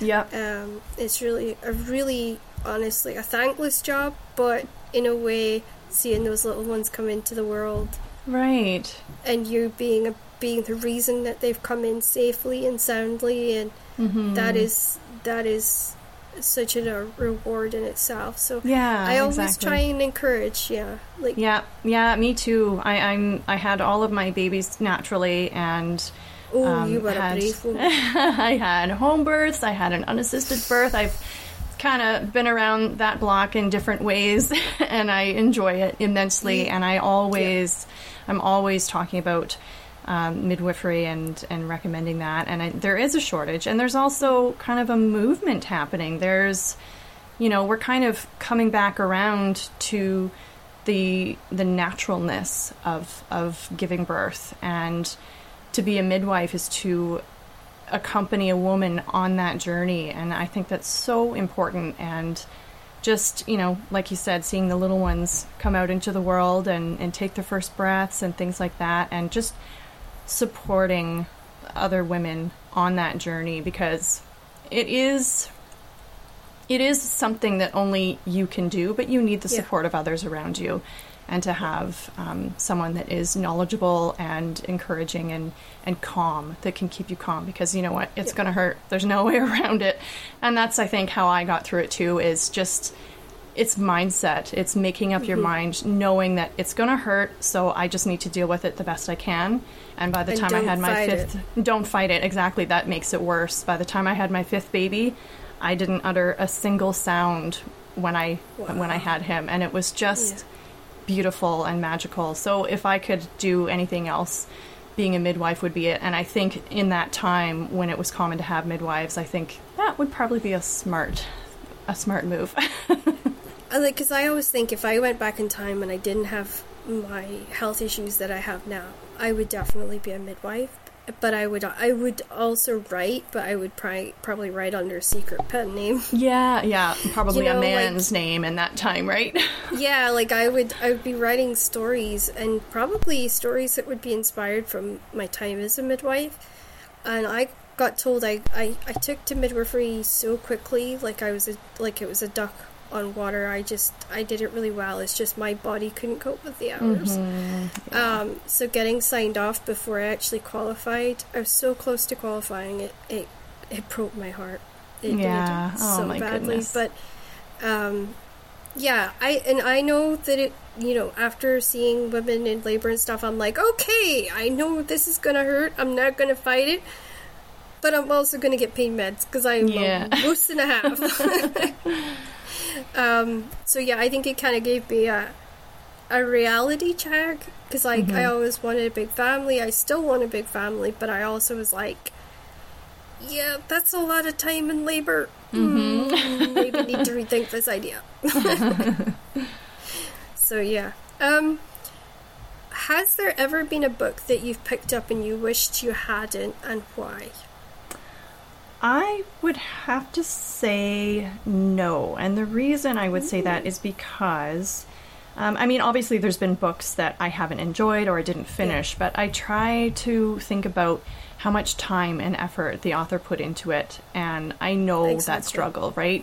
Yeah. If they're a serious writer, they'll keep writing and they'll keep getting better like all of us. And maybe their next book will be great, So I would never say that there's a book I would never pick up again, because that's just kind of a smack in the face to that author, right? Because like I said, I know the struggle that it takes, and so many of us, all of us go through that. We all are learning. And to have the bravery to be able to put out a book, whether it's good or not as good, or it makes you vulnerable. Yeah. Right, you are vulnerable with every book that comes out, whether it's been traditionally published or self-published or indie published. You are vulnerable, and the readers that don't like it's not for everybody. Not everyone is going to like your book, but to have that bravery to put it out, that's a huge step, and so I think it's commendable for any author. And the reason I always ask this question is because the answers that you gave there are super important for people to hear from as many different writers and different people as possible, because you do get a lot of people that will go on to Goodreads and onto Amazon and put, did not finish because it was boring, or it was trash, or the grammar was rubbish, or this wasn't written correctly, or it's not the genre I expected, or do you know what I mean? There's so many different things that reviewers can sometimes do that actually really hurts the author. Yeah. And puts the author in a really bad position, and sometimes will rattle an author so bad it takes them a really long time to put anything else out, because there's that constant fear of, well, maybe I'm not good enough to put something like this out. Yeah. So that's why I ask it, because I think it reminds readers that we're human and that we have feelings. Yeah. And, we do read, every one of us reads the reviews that goes up on Goodreads. We cannot help ourselves. Yeah. But it's also good to remind us as authors that not everyone's going to love the books. Not everyone's going to leave a nice review. There is going to be some people that are going to write horrible things, and we in a way have to be prepared for that. Yeah, absolutely. And let it go, and just remind ourselves that there's at least 100 people out there that will love the book, and will cherish what we write, and we just have to focus on the positive rather than, right. I would say, the negative that we kind of get trapped up in. Yeah. So yeah, I know it's a bizarre question, but well, no, I mean, one for reminding. Yeah, and I think it needs to be said, and there's a lot of there is a lot of power in those reviews, and you do have to take the good with the bad. And it's, there was a book that came to mind when you asked me that, and I was asked to review it, and I was sent a physical copy, and I thought, oh, that's fantastic, yeah, I'd love to, and I didn't finish it. I couldn't finish it. It was, but I am never going to give an author a bad review, because that author put a lot of work into it. And, when you get to that point where you're going to publish your book, there's a lot of pride there. And because you know the struggle that it took to get to that point. And I would never want to diminish that in an author, that it's so, and I politely wrote them back, and I said, I don't feel comfortable putting a review on, because I don't think a quote-unquote bad review does anybody any favors, and I don't think it's right. So I would have preferred not to review it, because, I give good reviews. When I like a book, I'm going to talk about it. I'm going to give a good review, but I will never badmouth, another author. The other thing I've noticed, and it troubles me, is that particularly some reviewers, if it's an indie publish or a self-publish, they tend to be so much more harder on those authors than maybe what they would be if it's a traditional publisher. Yes. Because I think it's almost like, oh, that's a traditional publisher, there's our stamp of approval instantly. And I think that there's kind of like, it's an unfair balance. So you're almost like fighting uphill from the very beginning, because people look for that stamp of, oh, that's a Harlequin, or that's a HarperCollins, or that's a Pan Macmillan, so it's going to be good. Because that's what they have in their minds, is the only way that a book can be good is if it's been published by one of those companies. Yeah. And that kind of worries me, because there will be authors who will think, oh yes, I've done it, and then they see that these particular set of people go and they do that, and it discourages them forever writing a second one. Or it puts them completely out of the business, because they're like, well, I'm never going to be with a traditional publisher, so I'm not going to continue writing. And I've heard authors say that, and I'm like, oh god, no, don't ever let somebody put you in the position where you feel like you can't write just because they haven't liked your book. Yeah. And I've pulled, I think, a couple of authors back from the brink, because they said, well, this person didn't like my work instantaneously, they never read a word I'd written, but because I wasn't with a traditional publishing house, they purposely went out and wrote bad stuff on all my books. And I just think, how horrible is that? Yeah. And that's why I think it's, to somebody. Yeah, it's important, and I mean, I'm noticing that indie books are getting a lot more face time, really. They're getting out there more, and people are realizing that is not the case. Just because you're not published with, Macmillan or Simon & Schuster or whoever, it doesn't mean that you can't write just as good as any other author. And like I said before, it shouldn't matter how it's published, because that is not how you should judge a writer's writing. You should read it regardless of where it's published, and decide for yourself on the story, not based on where it's published. Exactly, and I think if we can encourage more readers along that mindset, we will see a much more sort of inclusive environment for everybody, and a much more broader sense of the written, like the writing. So like I try and say to people, like, I know I haven't gotten an agent. And I know with the dyslexia, the chances of me getting an agent are really, really slim.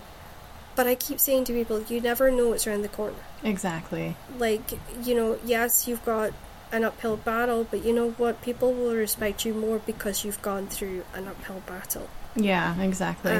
So don't let the first hurdle be your last. And I think that supporting each other is really important. And I think that's almost being forgotten for so long too, because right.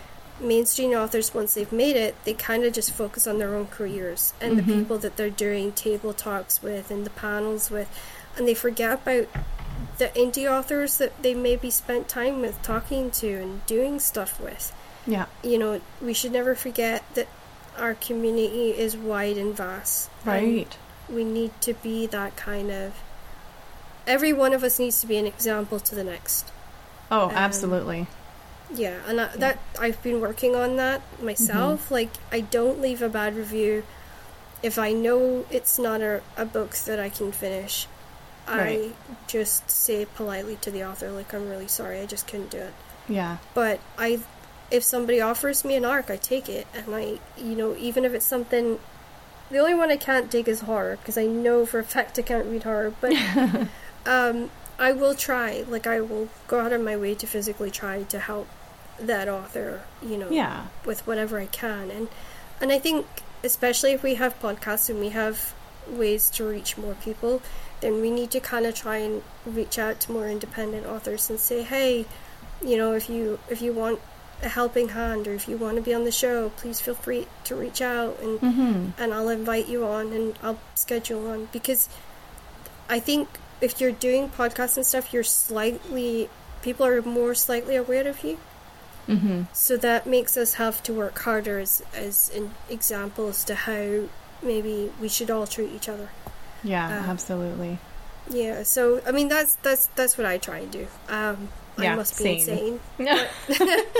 I try, and my husband's like, why are you trying so hard? And I'm like, oh, because, you know, some people, you know, there's people out there who are trying to help me, and I believe in, you know, passing it on. And yeah, exactly. And he does give me the funny look of, oh, right, okay, you know. But yeah, I think it's a good thing that we should kind of hold on to and move forward with. Yeah. So now you're moving into podcasting/writing. What drove you to... Well, I know you've already explained this, but what drove you to create your podcast? What do you feel made it that bit exciting for you to do it? Well, just going back to what you were saying is wanting to sort of, I guess, pay it forward. You know, I've had a lot of writing community friends that I've made, and they've been helpful and supportive, and I've learned a lot from those people, and I want to turn around and do it for them and for others. And I think that no matter what stage of writing you're in, even if you're just at the very beginning, you may have learned something that somebody else doesn't know, and sharing that knowledge I think is so important, and being able to connect with each other, and so that we don't feel alone, like you were talking about earlier.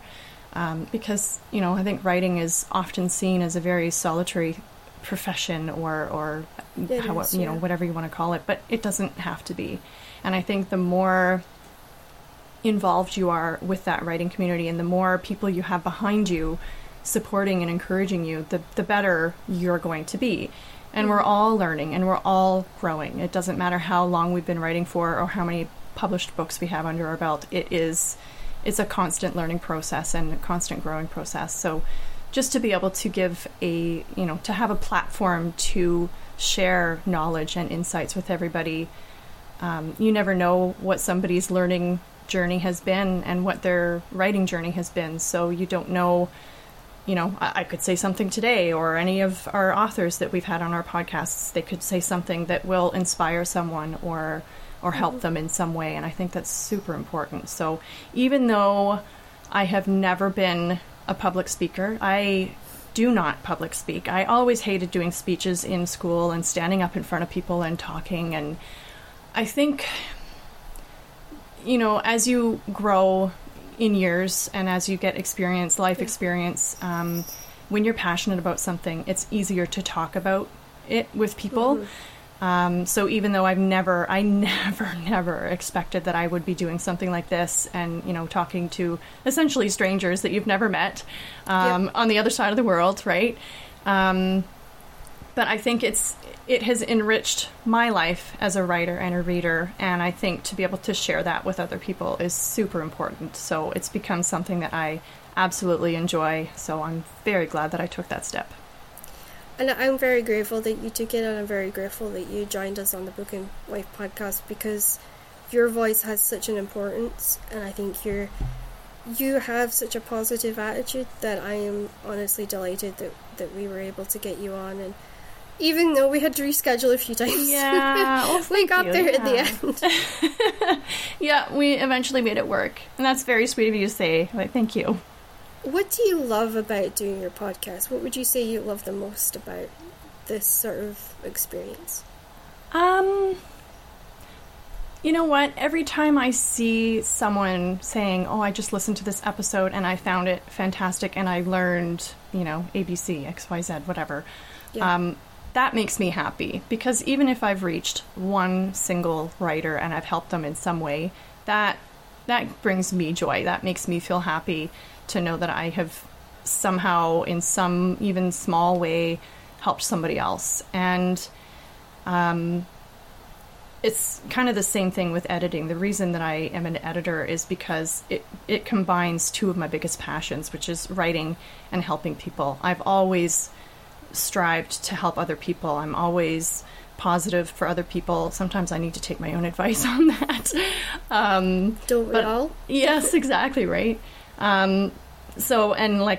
It's the same thing with the podcast. I love being able to reach other people, and I love the same thing that I thought I would never do, talking to people that I don't even know and, I've never met in person.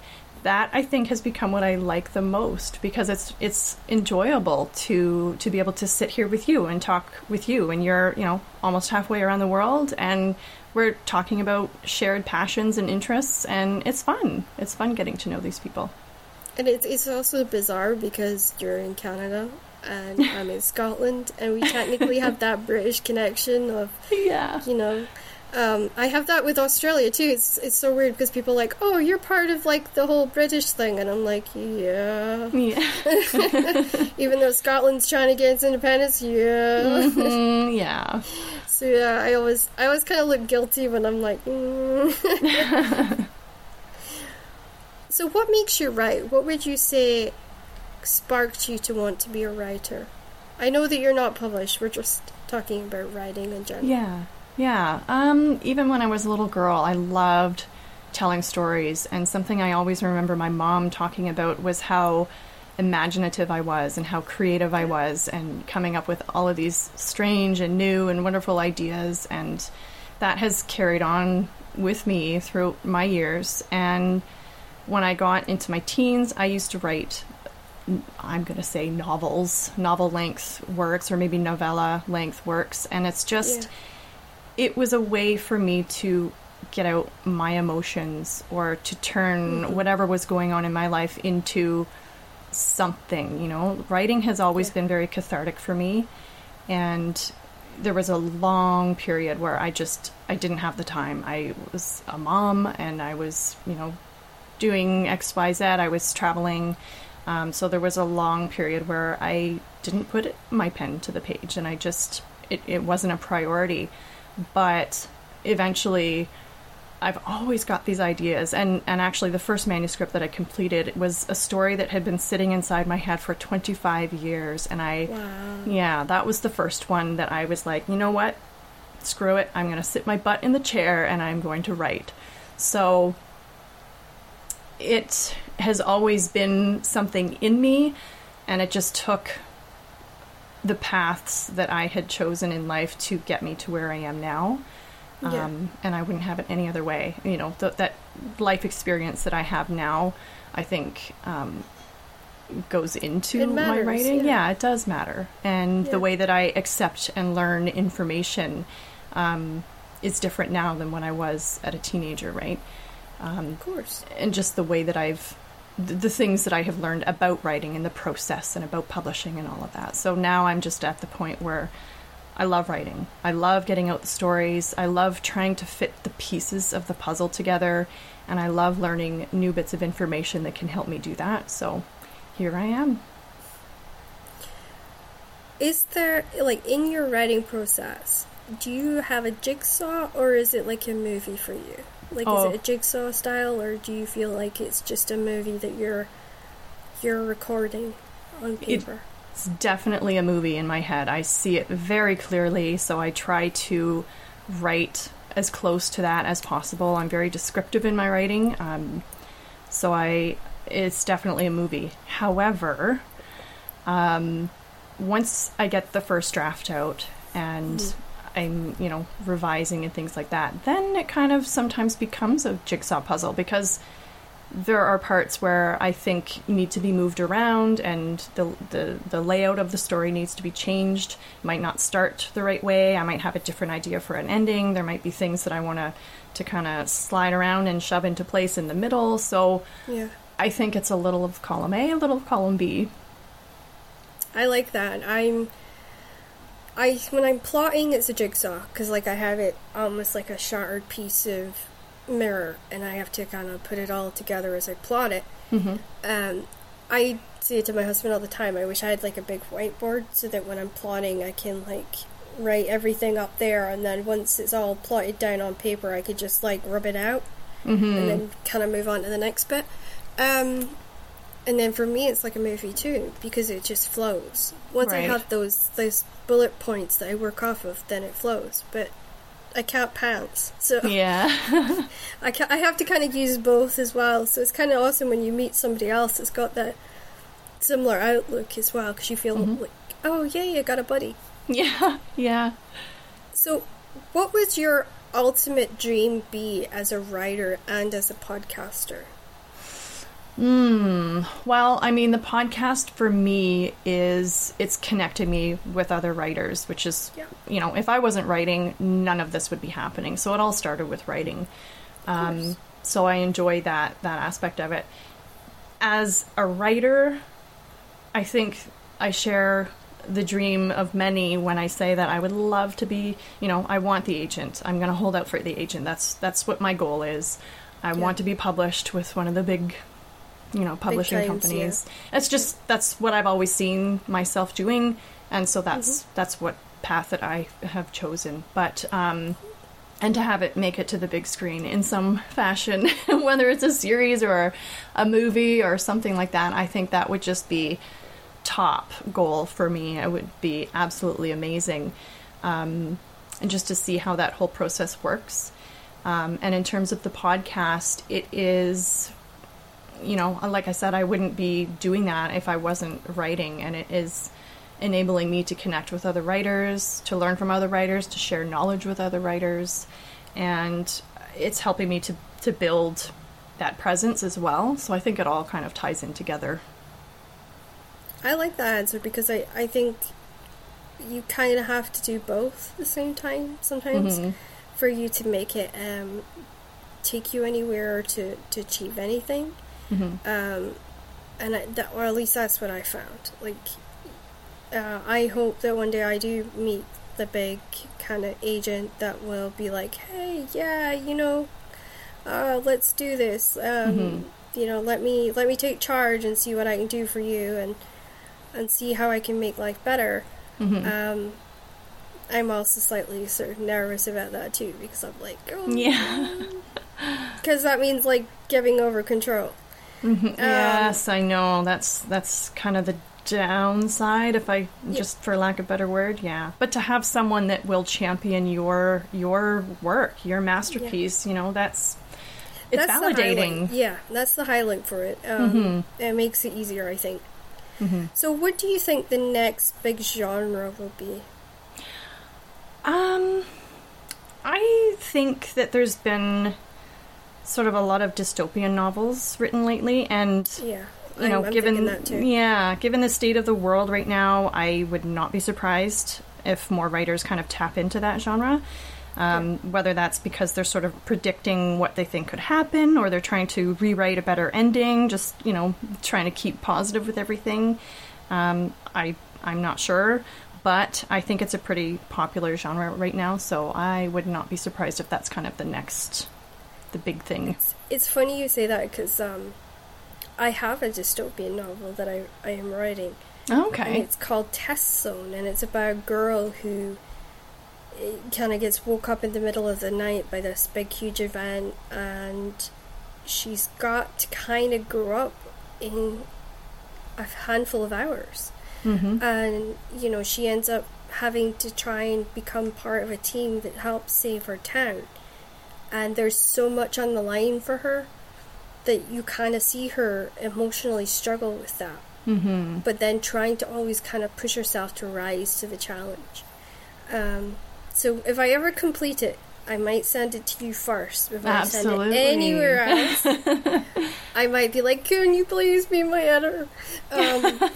You know, because I like to give it to people that, because mine would be a dystopian thriller. Mm-hmm. And I know it's like a YA dystopian thriller, so it's like I'm blending 3 genres. Mm-hmm. And I think that's really difficult to do. Yeah. And I've been a sports romance writer for 14 years, and I don't want to just be a sports romance writer. I want to do different things. So, yeah, if I finish it, I will send it to you, and I'll pray that you can polish it up to Oh, wonderful. level. Yeah, absolutely. And my goal is actually to get that published with a Canadian publisher. So Okay. Interesting. however, I do not know Canadian publishers, so this may be a very awkward journey for me. You never know, though. There are lots of authors who publish outside of their own country, so there are definitely opportunities. Everyone says to me, like, why don't you publish in the UK? And I'm like, well, because UK, the biggest thing they look for is crime novels. Mm-hmm. And it's very difficult to kind of break out of that genre, or to try and go against the grain and try and get your book into a publisher's hands that isn't necessarily looking for crime. Right. So, yeah, I'm looking to kind of take this international and see, because I have family and I have blood in Winnipeg that I've never gotten to meet, and I'd like to kind of emigrate one day to Canada. I think that would be amazing. In fact, one of my doctors emigrated. He fixed my jaw for me, and he emigrated out there, and he told me it was the most amazing experience of his life. So Nice. I would love to at least see Canada a Yeah. little bit. And if I can get a book published over there, maybe I can come out and do a book tour. Yeah, that'd be fantastic. Yeah, that's my goal. Whether I can achieve it or not is a different story. Perseverance is key. So moving into your life, what's the first thing you do when you want to de-stress from life, editing, writing? I would have to say there is a little piece of paradise just north of here, I don't know, about 3 hours. And it's kind of, so where I am, I'm in the southern Ontario Niagara Peninsula, so that's kind of near Niagara Falls. And, very city-like and very, you can't, you basically leave one city and you're right into the next. So it's like everything's kind of getting eaten up by Toronto. Is it very rainy there? I wouldn't say very rainy. No, we get a lot of Not Scottish level no. rain. I would say, without having been there, but only just hearing what people say, I think it's probably the opposite. we have rain at least once a day. Okay. Every day. Yeah, no, we definitely don't have that. So in the Even summer, when it snows, it rains. yeah, in the summer, which is my preferred season, I love the fall. Absolutely love the fall. So do I. Love it, I love love it, love the it. fall. Especially here because there's just so many beautiful colors and just that crispness. And I love the pumpkin season. Yeah.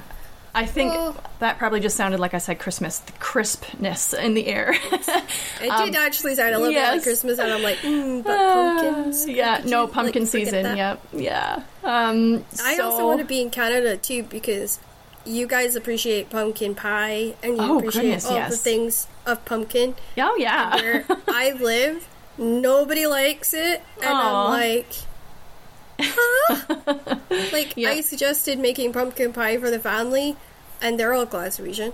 The looks I got.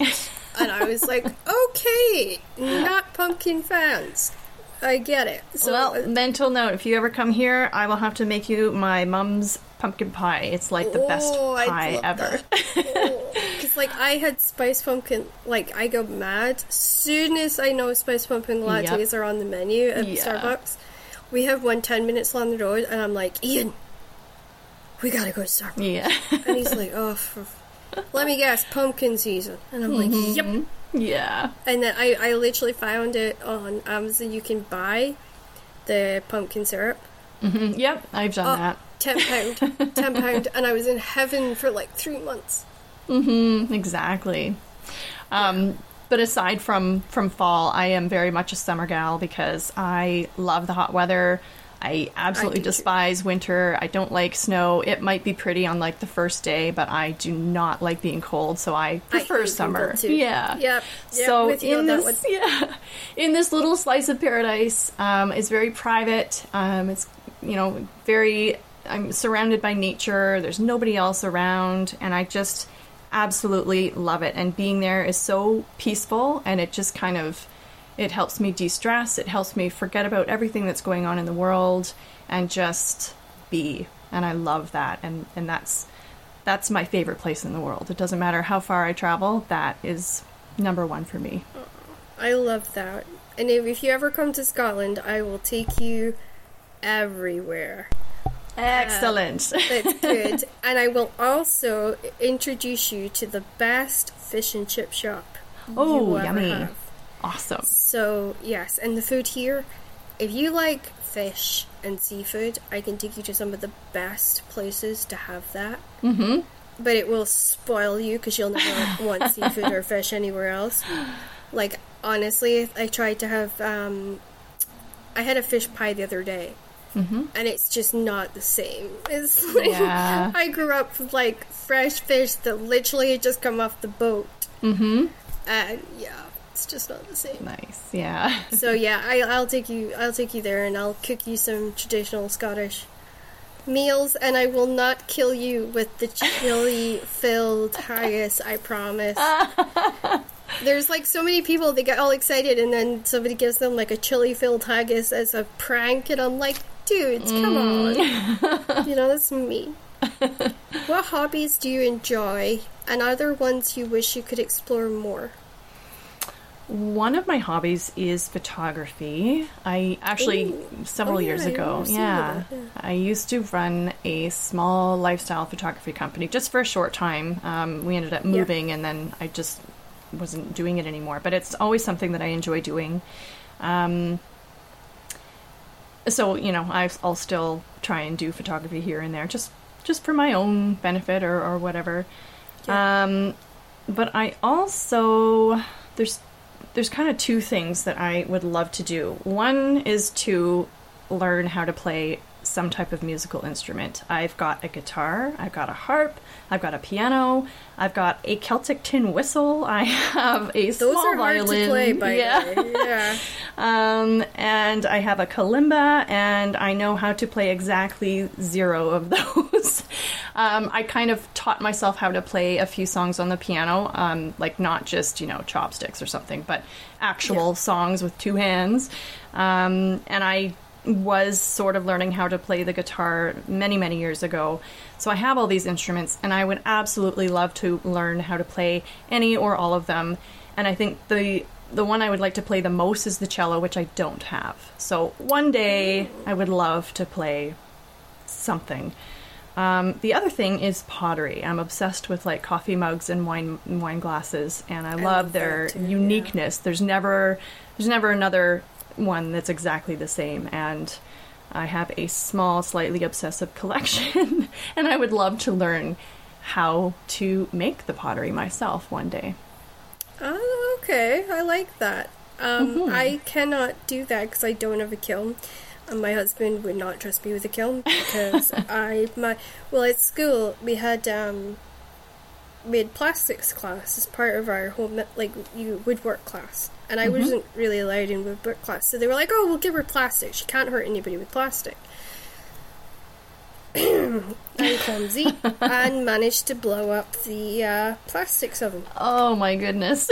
So my husband's like, you're not getting a kiln because I barely trust you with the oven. Yeah. So yeah, I'd love to do that too. And actually making glasses is incredibly difficult. But see, if you do it, you can actually make some incredible things. Yeah. There's actually workshops here in Scotland where you can actually go do that. Yeah. Blow glass and things like that. But you have to have really good lungs to do it. Yeah. Because it's a bit like playing the bagpipes. You gotta have a decent set of lungs on you. I grew up with the fiddle. Okay. Nice. And the violin. I have no musical talent whatsoever. I can dance, but that's about it. And we had a family fiddle and stuff like that. And everybody in Shetland, at least every household, has a violin on the wall. And it's tradition, because during the blackouts of, losing, because of the hot weather and stuff, they would lose power and they would lose all sorts. Then the houses that were near each other would gather together and they would play music. Okay. And the women would cook and take care of the children, and the men would play, or the women would play, and they would sing songs and they would tell tales and sit around the fire together, and that's what they used to do. And it's still something a lot of the traditional families do in the outer islands of Shetland. So yeah, I grew up with that, and my grandfather had quite a few tales to tell when he had at least a couple of cup of teas in him. And I spent a lot of time with him, actually. We played a lot of cards. He could never cheat at cards when he was playing with me, which really upset him. And I could cheat better than him too, so that also didn't help. So are you a crafty person? And if so, do you find it helps to clear kind of like your creative pipes? I know I sound like a plumber right now. But does it kind of like clear the pipes and help you with your creative process? I can be crafty. I've been known to dabble in little crafty things here and there. Especially after I became a mom and I would do little crafts with my kids. I think that's part of the job description. Yeah, I think so too. But yeah, I do enjoy it, but it's also, it can be a lot more time consuming to complete a project than you think going into it. The last thing I think I made that was crafty was, those little Nordic looking Christmas gnomes with the fur, the beards and everything. So I did get some stuff to make a bunch of those, and I enjoyed it, but I think crafting for me, it's not something I could do all the time. I really have to be in the mood for it. But yeah, I mean, sometimes I'll see, a video will pop up on my feed or something, or somebody's making something, and I'll think, oh, that's so cute, I want to go and try that. So I do. But again, it's not something that I do all the time. For me, my creativity really comes out in the writing, and that's what I enjoy doing most. Yeah, I will go and I will cross-stitch to get my brain to shut off, because that's like my thing of, I can't get my brain to stop when it starts. Yeah. And I just start losing my mind with it. And so I had to find a way, especially in COVID times, where I couldn't just say to hubby, hey, let's go out in the car. So I had to learn to find things to do to kind of keep my mind sane. One of the things I started doing was I would cross-stitch, which I've been doing because I'm in the processes of doing a quilt, which... Oh, okay. Yeah, nice. For my mother-in-law, because I try and make special things for the family at Christmas time, birthdays and stuff. And then I also diamonds, I do diamond painting, which is so much more relaxing than you'd think. Yeah, I've done it a couple times with my two older girls. They enjoy it, and it is it's kind of mindless. You don't have to really think. You can just sit there for hours and do it. And also, you can do it and you can listen to a podcast, or you can listen to don't do it and listen to the news. Trust me, it's not. But you know what I mean. you can just lose yourself in it. And that's what I need to do sometimes to kind of get over the hump of certain things in my mind. So yeah, I try and use it to clear the cobwebs a little bit. Because I can be very hard on myself. I think we all can be. So, I think so. You know, it's good to have that kind of outlet of freedom. Yeah. So I myself have a long-term illness that makes me slow down and appreciate the day. What would you say makes you slow down and smell the roses? Because we can all get caught up in the need to do everything immediately.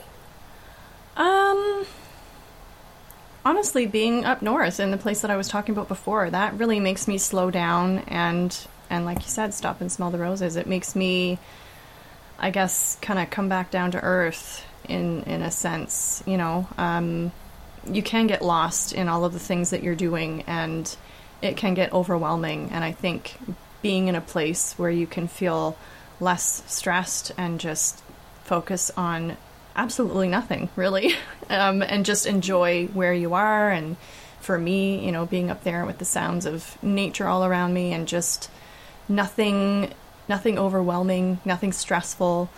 So being up there really makes me kind of just reach a sense of calm. And really, I mean, if I'm not able to go up there, because I don't really go up there in the winter, just I want to say unplugging, even though it's electronics, but I'm walking away from the computer, walking away from the writing, walking away from everything, and I just spend time with the kids. Well, aside from that, I mean, we enjoy going for hikes and things like that, so that is something that is walking away from like the professional aspect of life, because there's 5 of them. They do often bicker, so I wouldn't say it's exactly 100% stress free. I can imagine. Yeah, but like you said, at night either I read, a lot of the times that's what I'm doing is reading, or I'll play like a word game or something like that, but every once in a while I'll binge something, a show, just to completely forget about everything else that's going on and just get involved in a show that I enjoy. So that just kind of makes me calm down and de-stress. That's a really good answer, because I think, as like I know for myself, like I get to that point where I'm like, and if I take on too much, my body's really good at just going, nope, yep, your ass is going to be in bed for 2 days. So I in a way, I'm grateful for the condition, because it does remind me to just take it easy and not push myself too hard. But at the same time, it's very frustrating, because I have to keep changing my life to suit it, which I don't like. So yeah, it's a good lesson or two. So where's your favorite place to curl up during the day to read? Is it like the garden? Do you like to go to a cafe or a reader's nook? Where do you like to go to read? I love my backyard. I have a patio there, and it's kind of surrounded by trees, so it's more or less private. I like to sit there at my table and with a glass of wine or a cup of coffee if it's in the morning, and read. And just, again, like I like the sound of the birds and that kind of thing. So there'll be little chipmunks and squirrels running along, and just, it's just an enjoyable place to be. So of course I can't do that in the winter when it's snowy and cold, because if it's like, I think 17 degrees Celsius is my line. I don't really enjoy it when it starts to cool off. So curling up on the couch in front of the fireplace in the winter. I like that, because for me, like, I can't do cold. It hurts so bad with the arthritis. It's awful, which is kind of why we're wanting to move to harder climates at some point in my life, because it will make a huge difference. Right. But yeah, I understand that better than anybody, particularly because, you're just like, damn it, I'm cold, don't like this. So yeah, no, I'm totally with you on that one. Now on to the word game. Now, the word game was inspired by a theme of words of where I imagined meeting you. Mm-hmm. And I imagined us on a cruise. Okay. And the author, it's called the Romance Cruise, and it's when all romance authors get together. Uh-huh. And they go on a cruise. Okay. So that's where I got this idea from. So some of the words is some of the ports I imagined as walking along the streets, giggling and laughing, talking about books, and looking at antiques and, lovely dishes and things like that. All the things that us grown up women like to do. Yeah. So yeah, that's where the words came from. So your first word is port, and that is from port the drink, not port the place. So, and I'm answering with the first thing that comes to mind. First book that comes to mind or first word? Or TV show. We do TV shows too. Well, I'll do a little bit of both, because the first the first thing that comes to mind is Outlander, because they talk about port. Yes. Of course, it has to be Outlander. Your next one is romance. The first book that comes to mind is a book that actually is releasing today. It's called Not Your Basic Love Story by Lindsay Maple. I just did the promotional stuff for it. Nice. Yeah, I saw that she was on your podcast. Yeah, and it was funny, I bought it and I pre-ordered it, just like I've actually pre-ordered the Moonshine one. Oh, good. It's not out here until the 15th of September. Mm-hmm. So I don't know if it's like country or whatever. So I actually pre-ordered that today. But yeah, like I had it pre-ordered and I'm like, girl, I will shoot it everywhere. I will promote it for you, not a problem. And her book arrived today, so I have another round of promotional stuff that I'm going to do with it tomorrow. Wonderful. Give it a nice fancy teacup and stuff, and just give her that extra love. Yay. That she's earned it, Yeah, oh, for sure. So next one is Desire. It's a harder one. It is a harder one. I think just like basically any Harlequin romance book cover comes to mind. Like nothing in particular. I don't read a lot of books that the main focus is desire and all of that stuff. So I don't know that I can think of one right off the bat.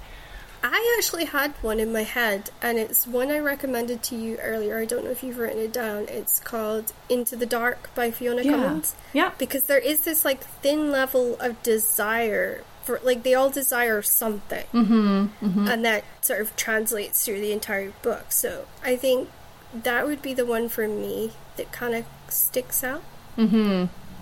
Next one is flowers. Because I always imagine, like, big bunches of flowers in Europe as you're walking along in the marketplaces and stuff.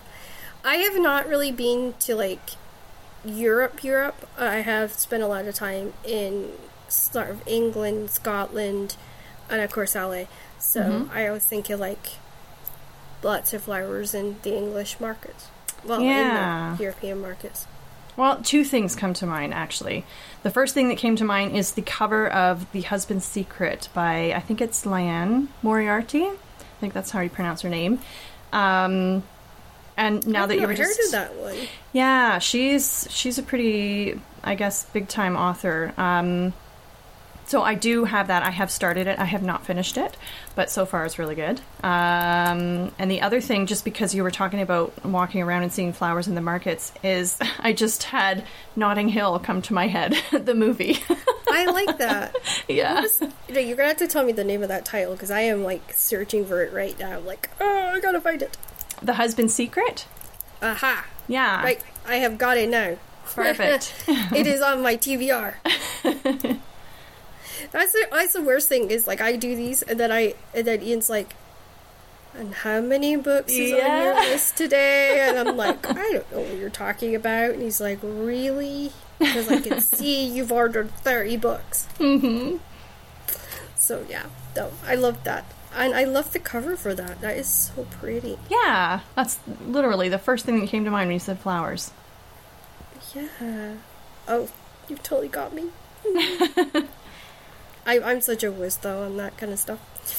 Okay, what about Bath, which is a place in England, and was home for Jane Austen?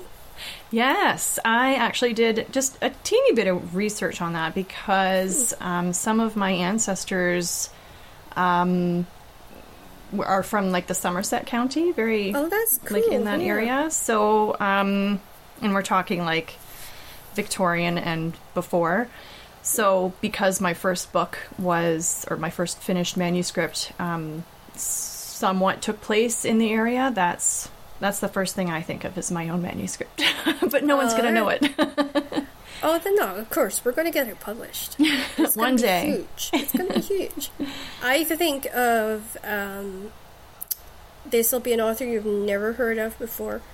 She inspired Jane Austen, and her name was Mary Bunton, and she wrote a book called Self-Care.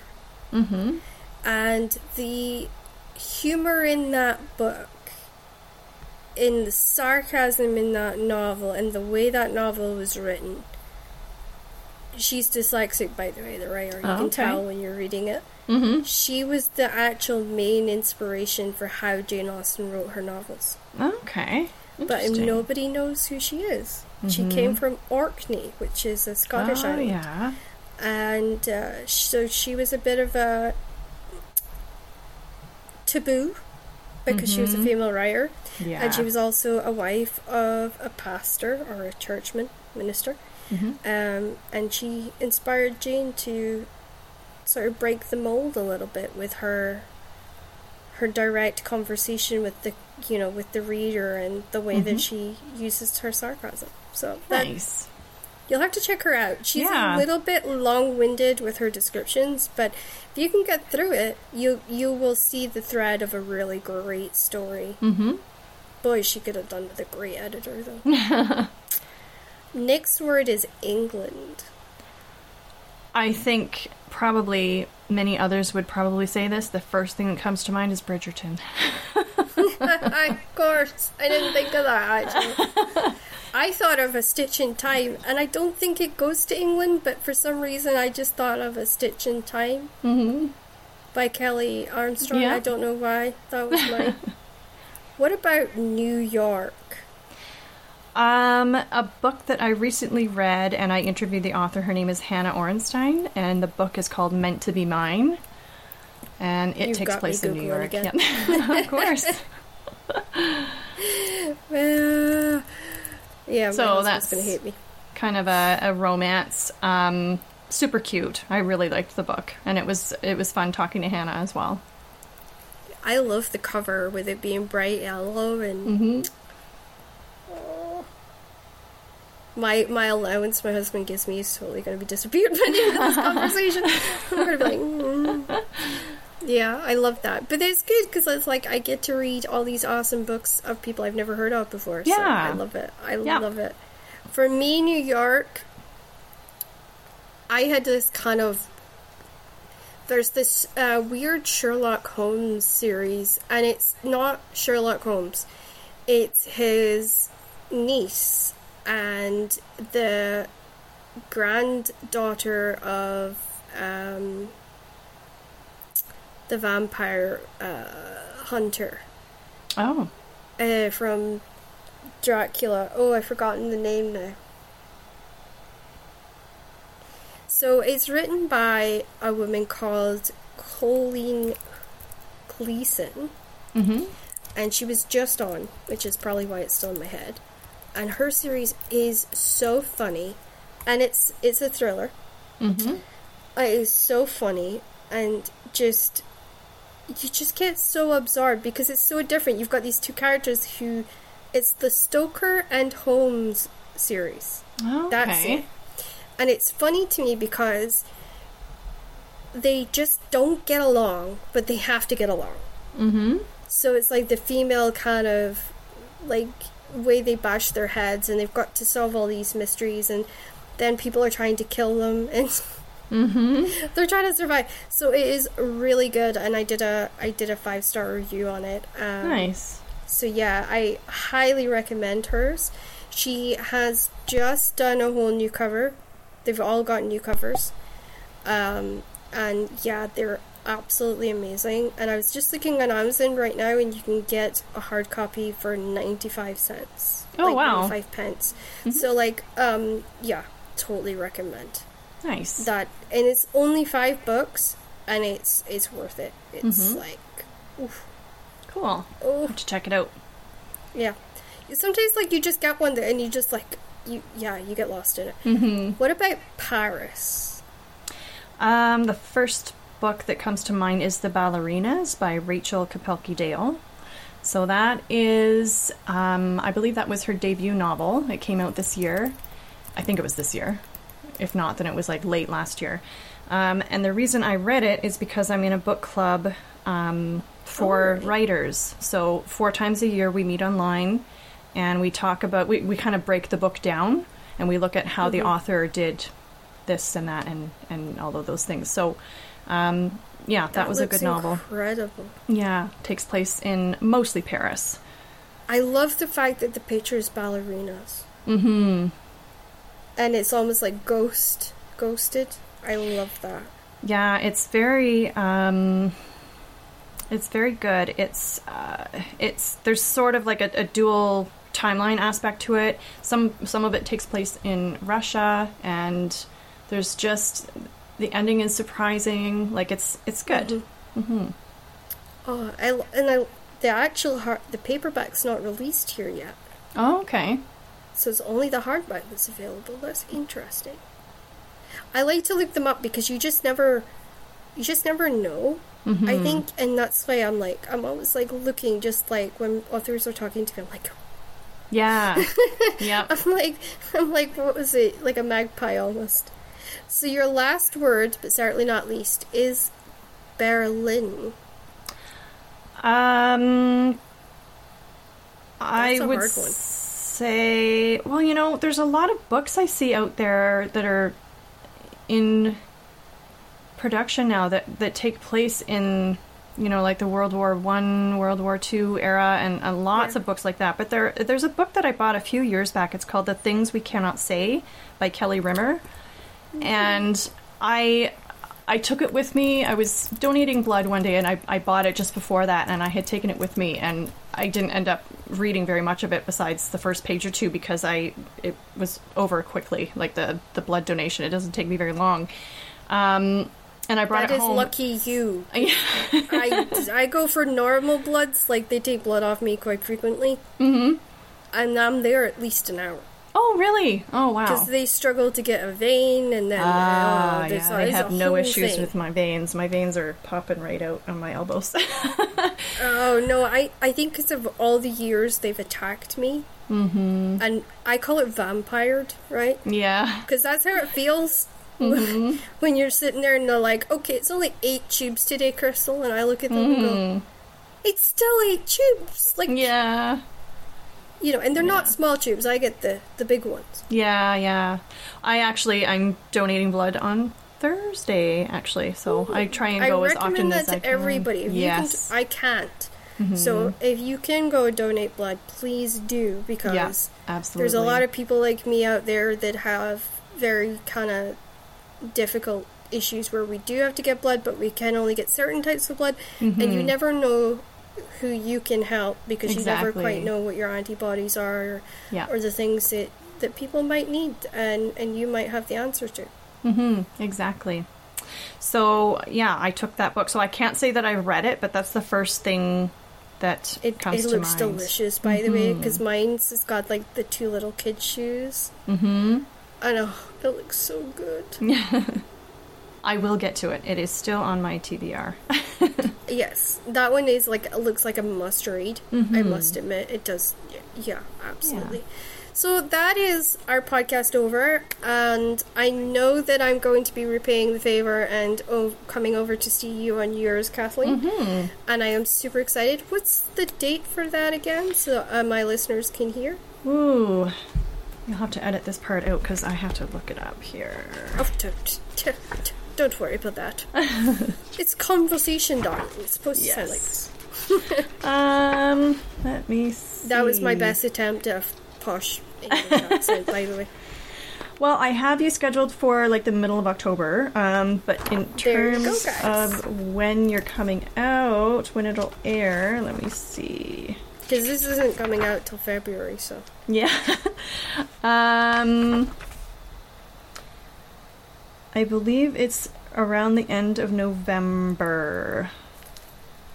Maybe we'll have some good news by then. You'll have to edit in, like, oh, yeah, Crystal's got a book out, you know, or something like that. But no, yeah. So I will definitely be sending you Testo. I may send it in chunks, but it will be worth it. Nice, yeah.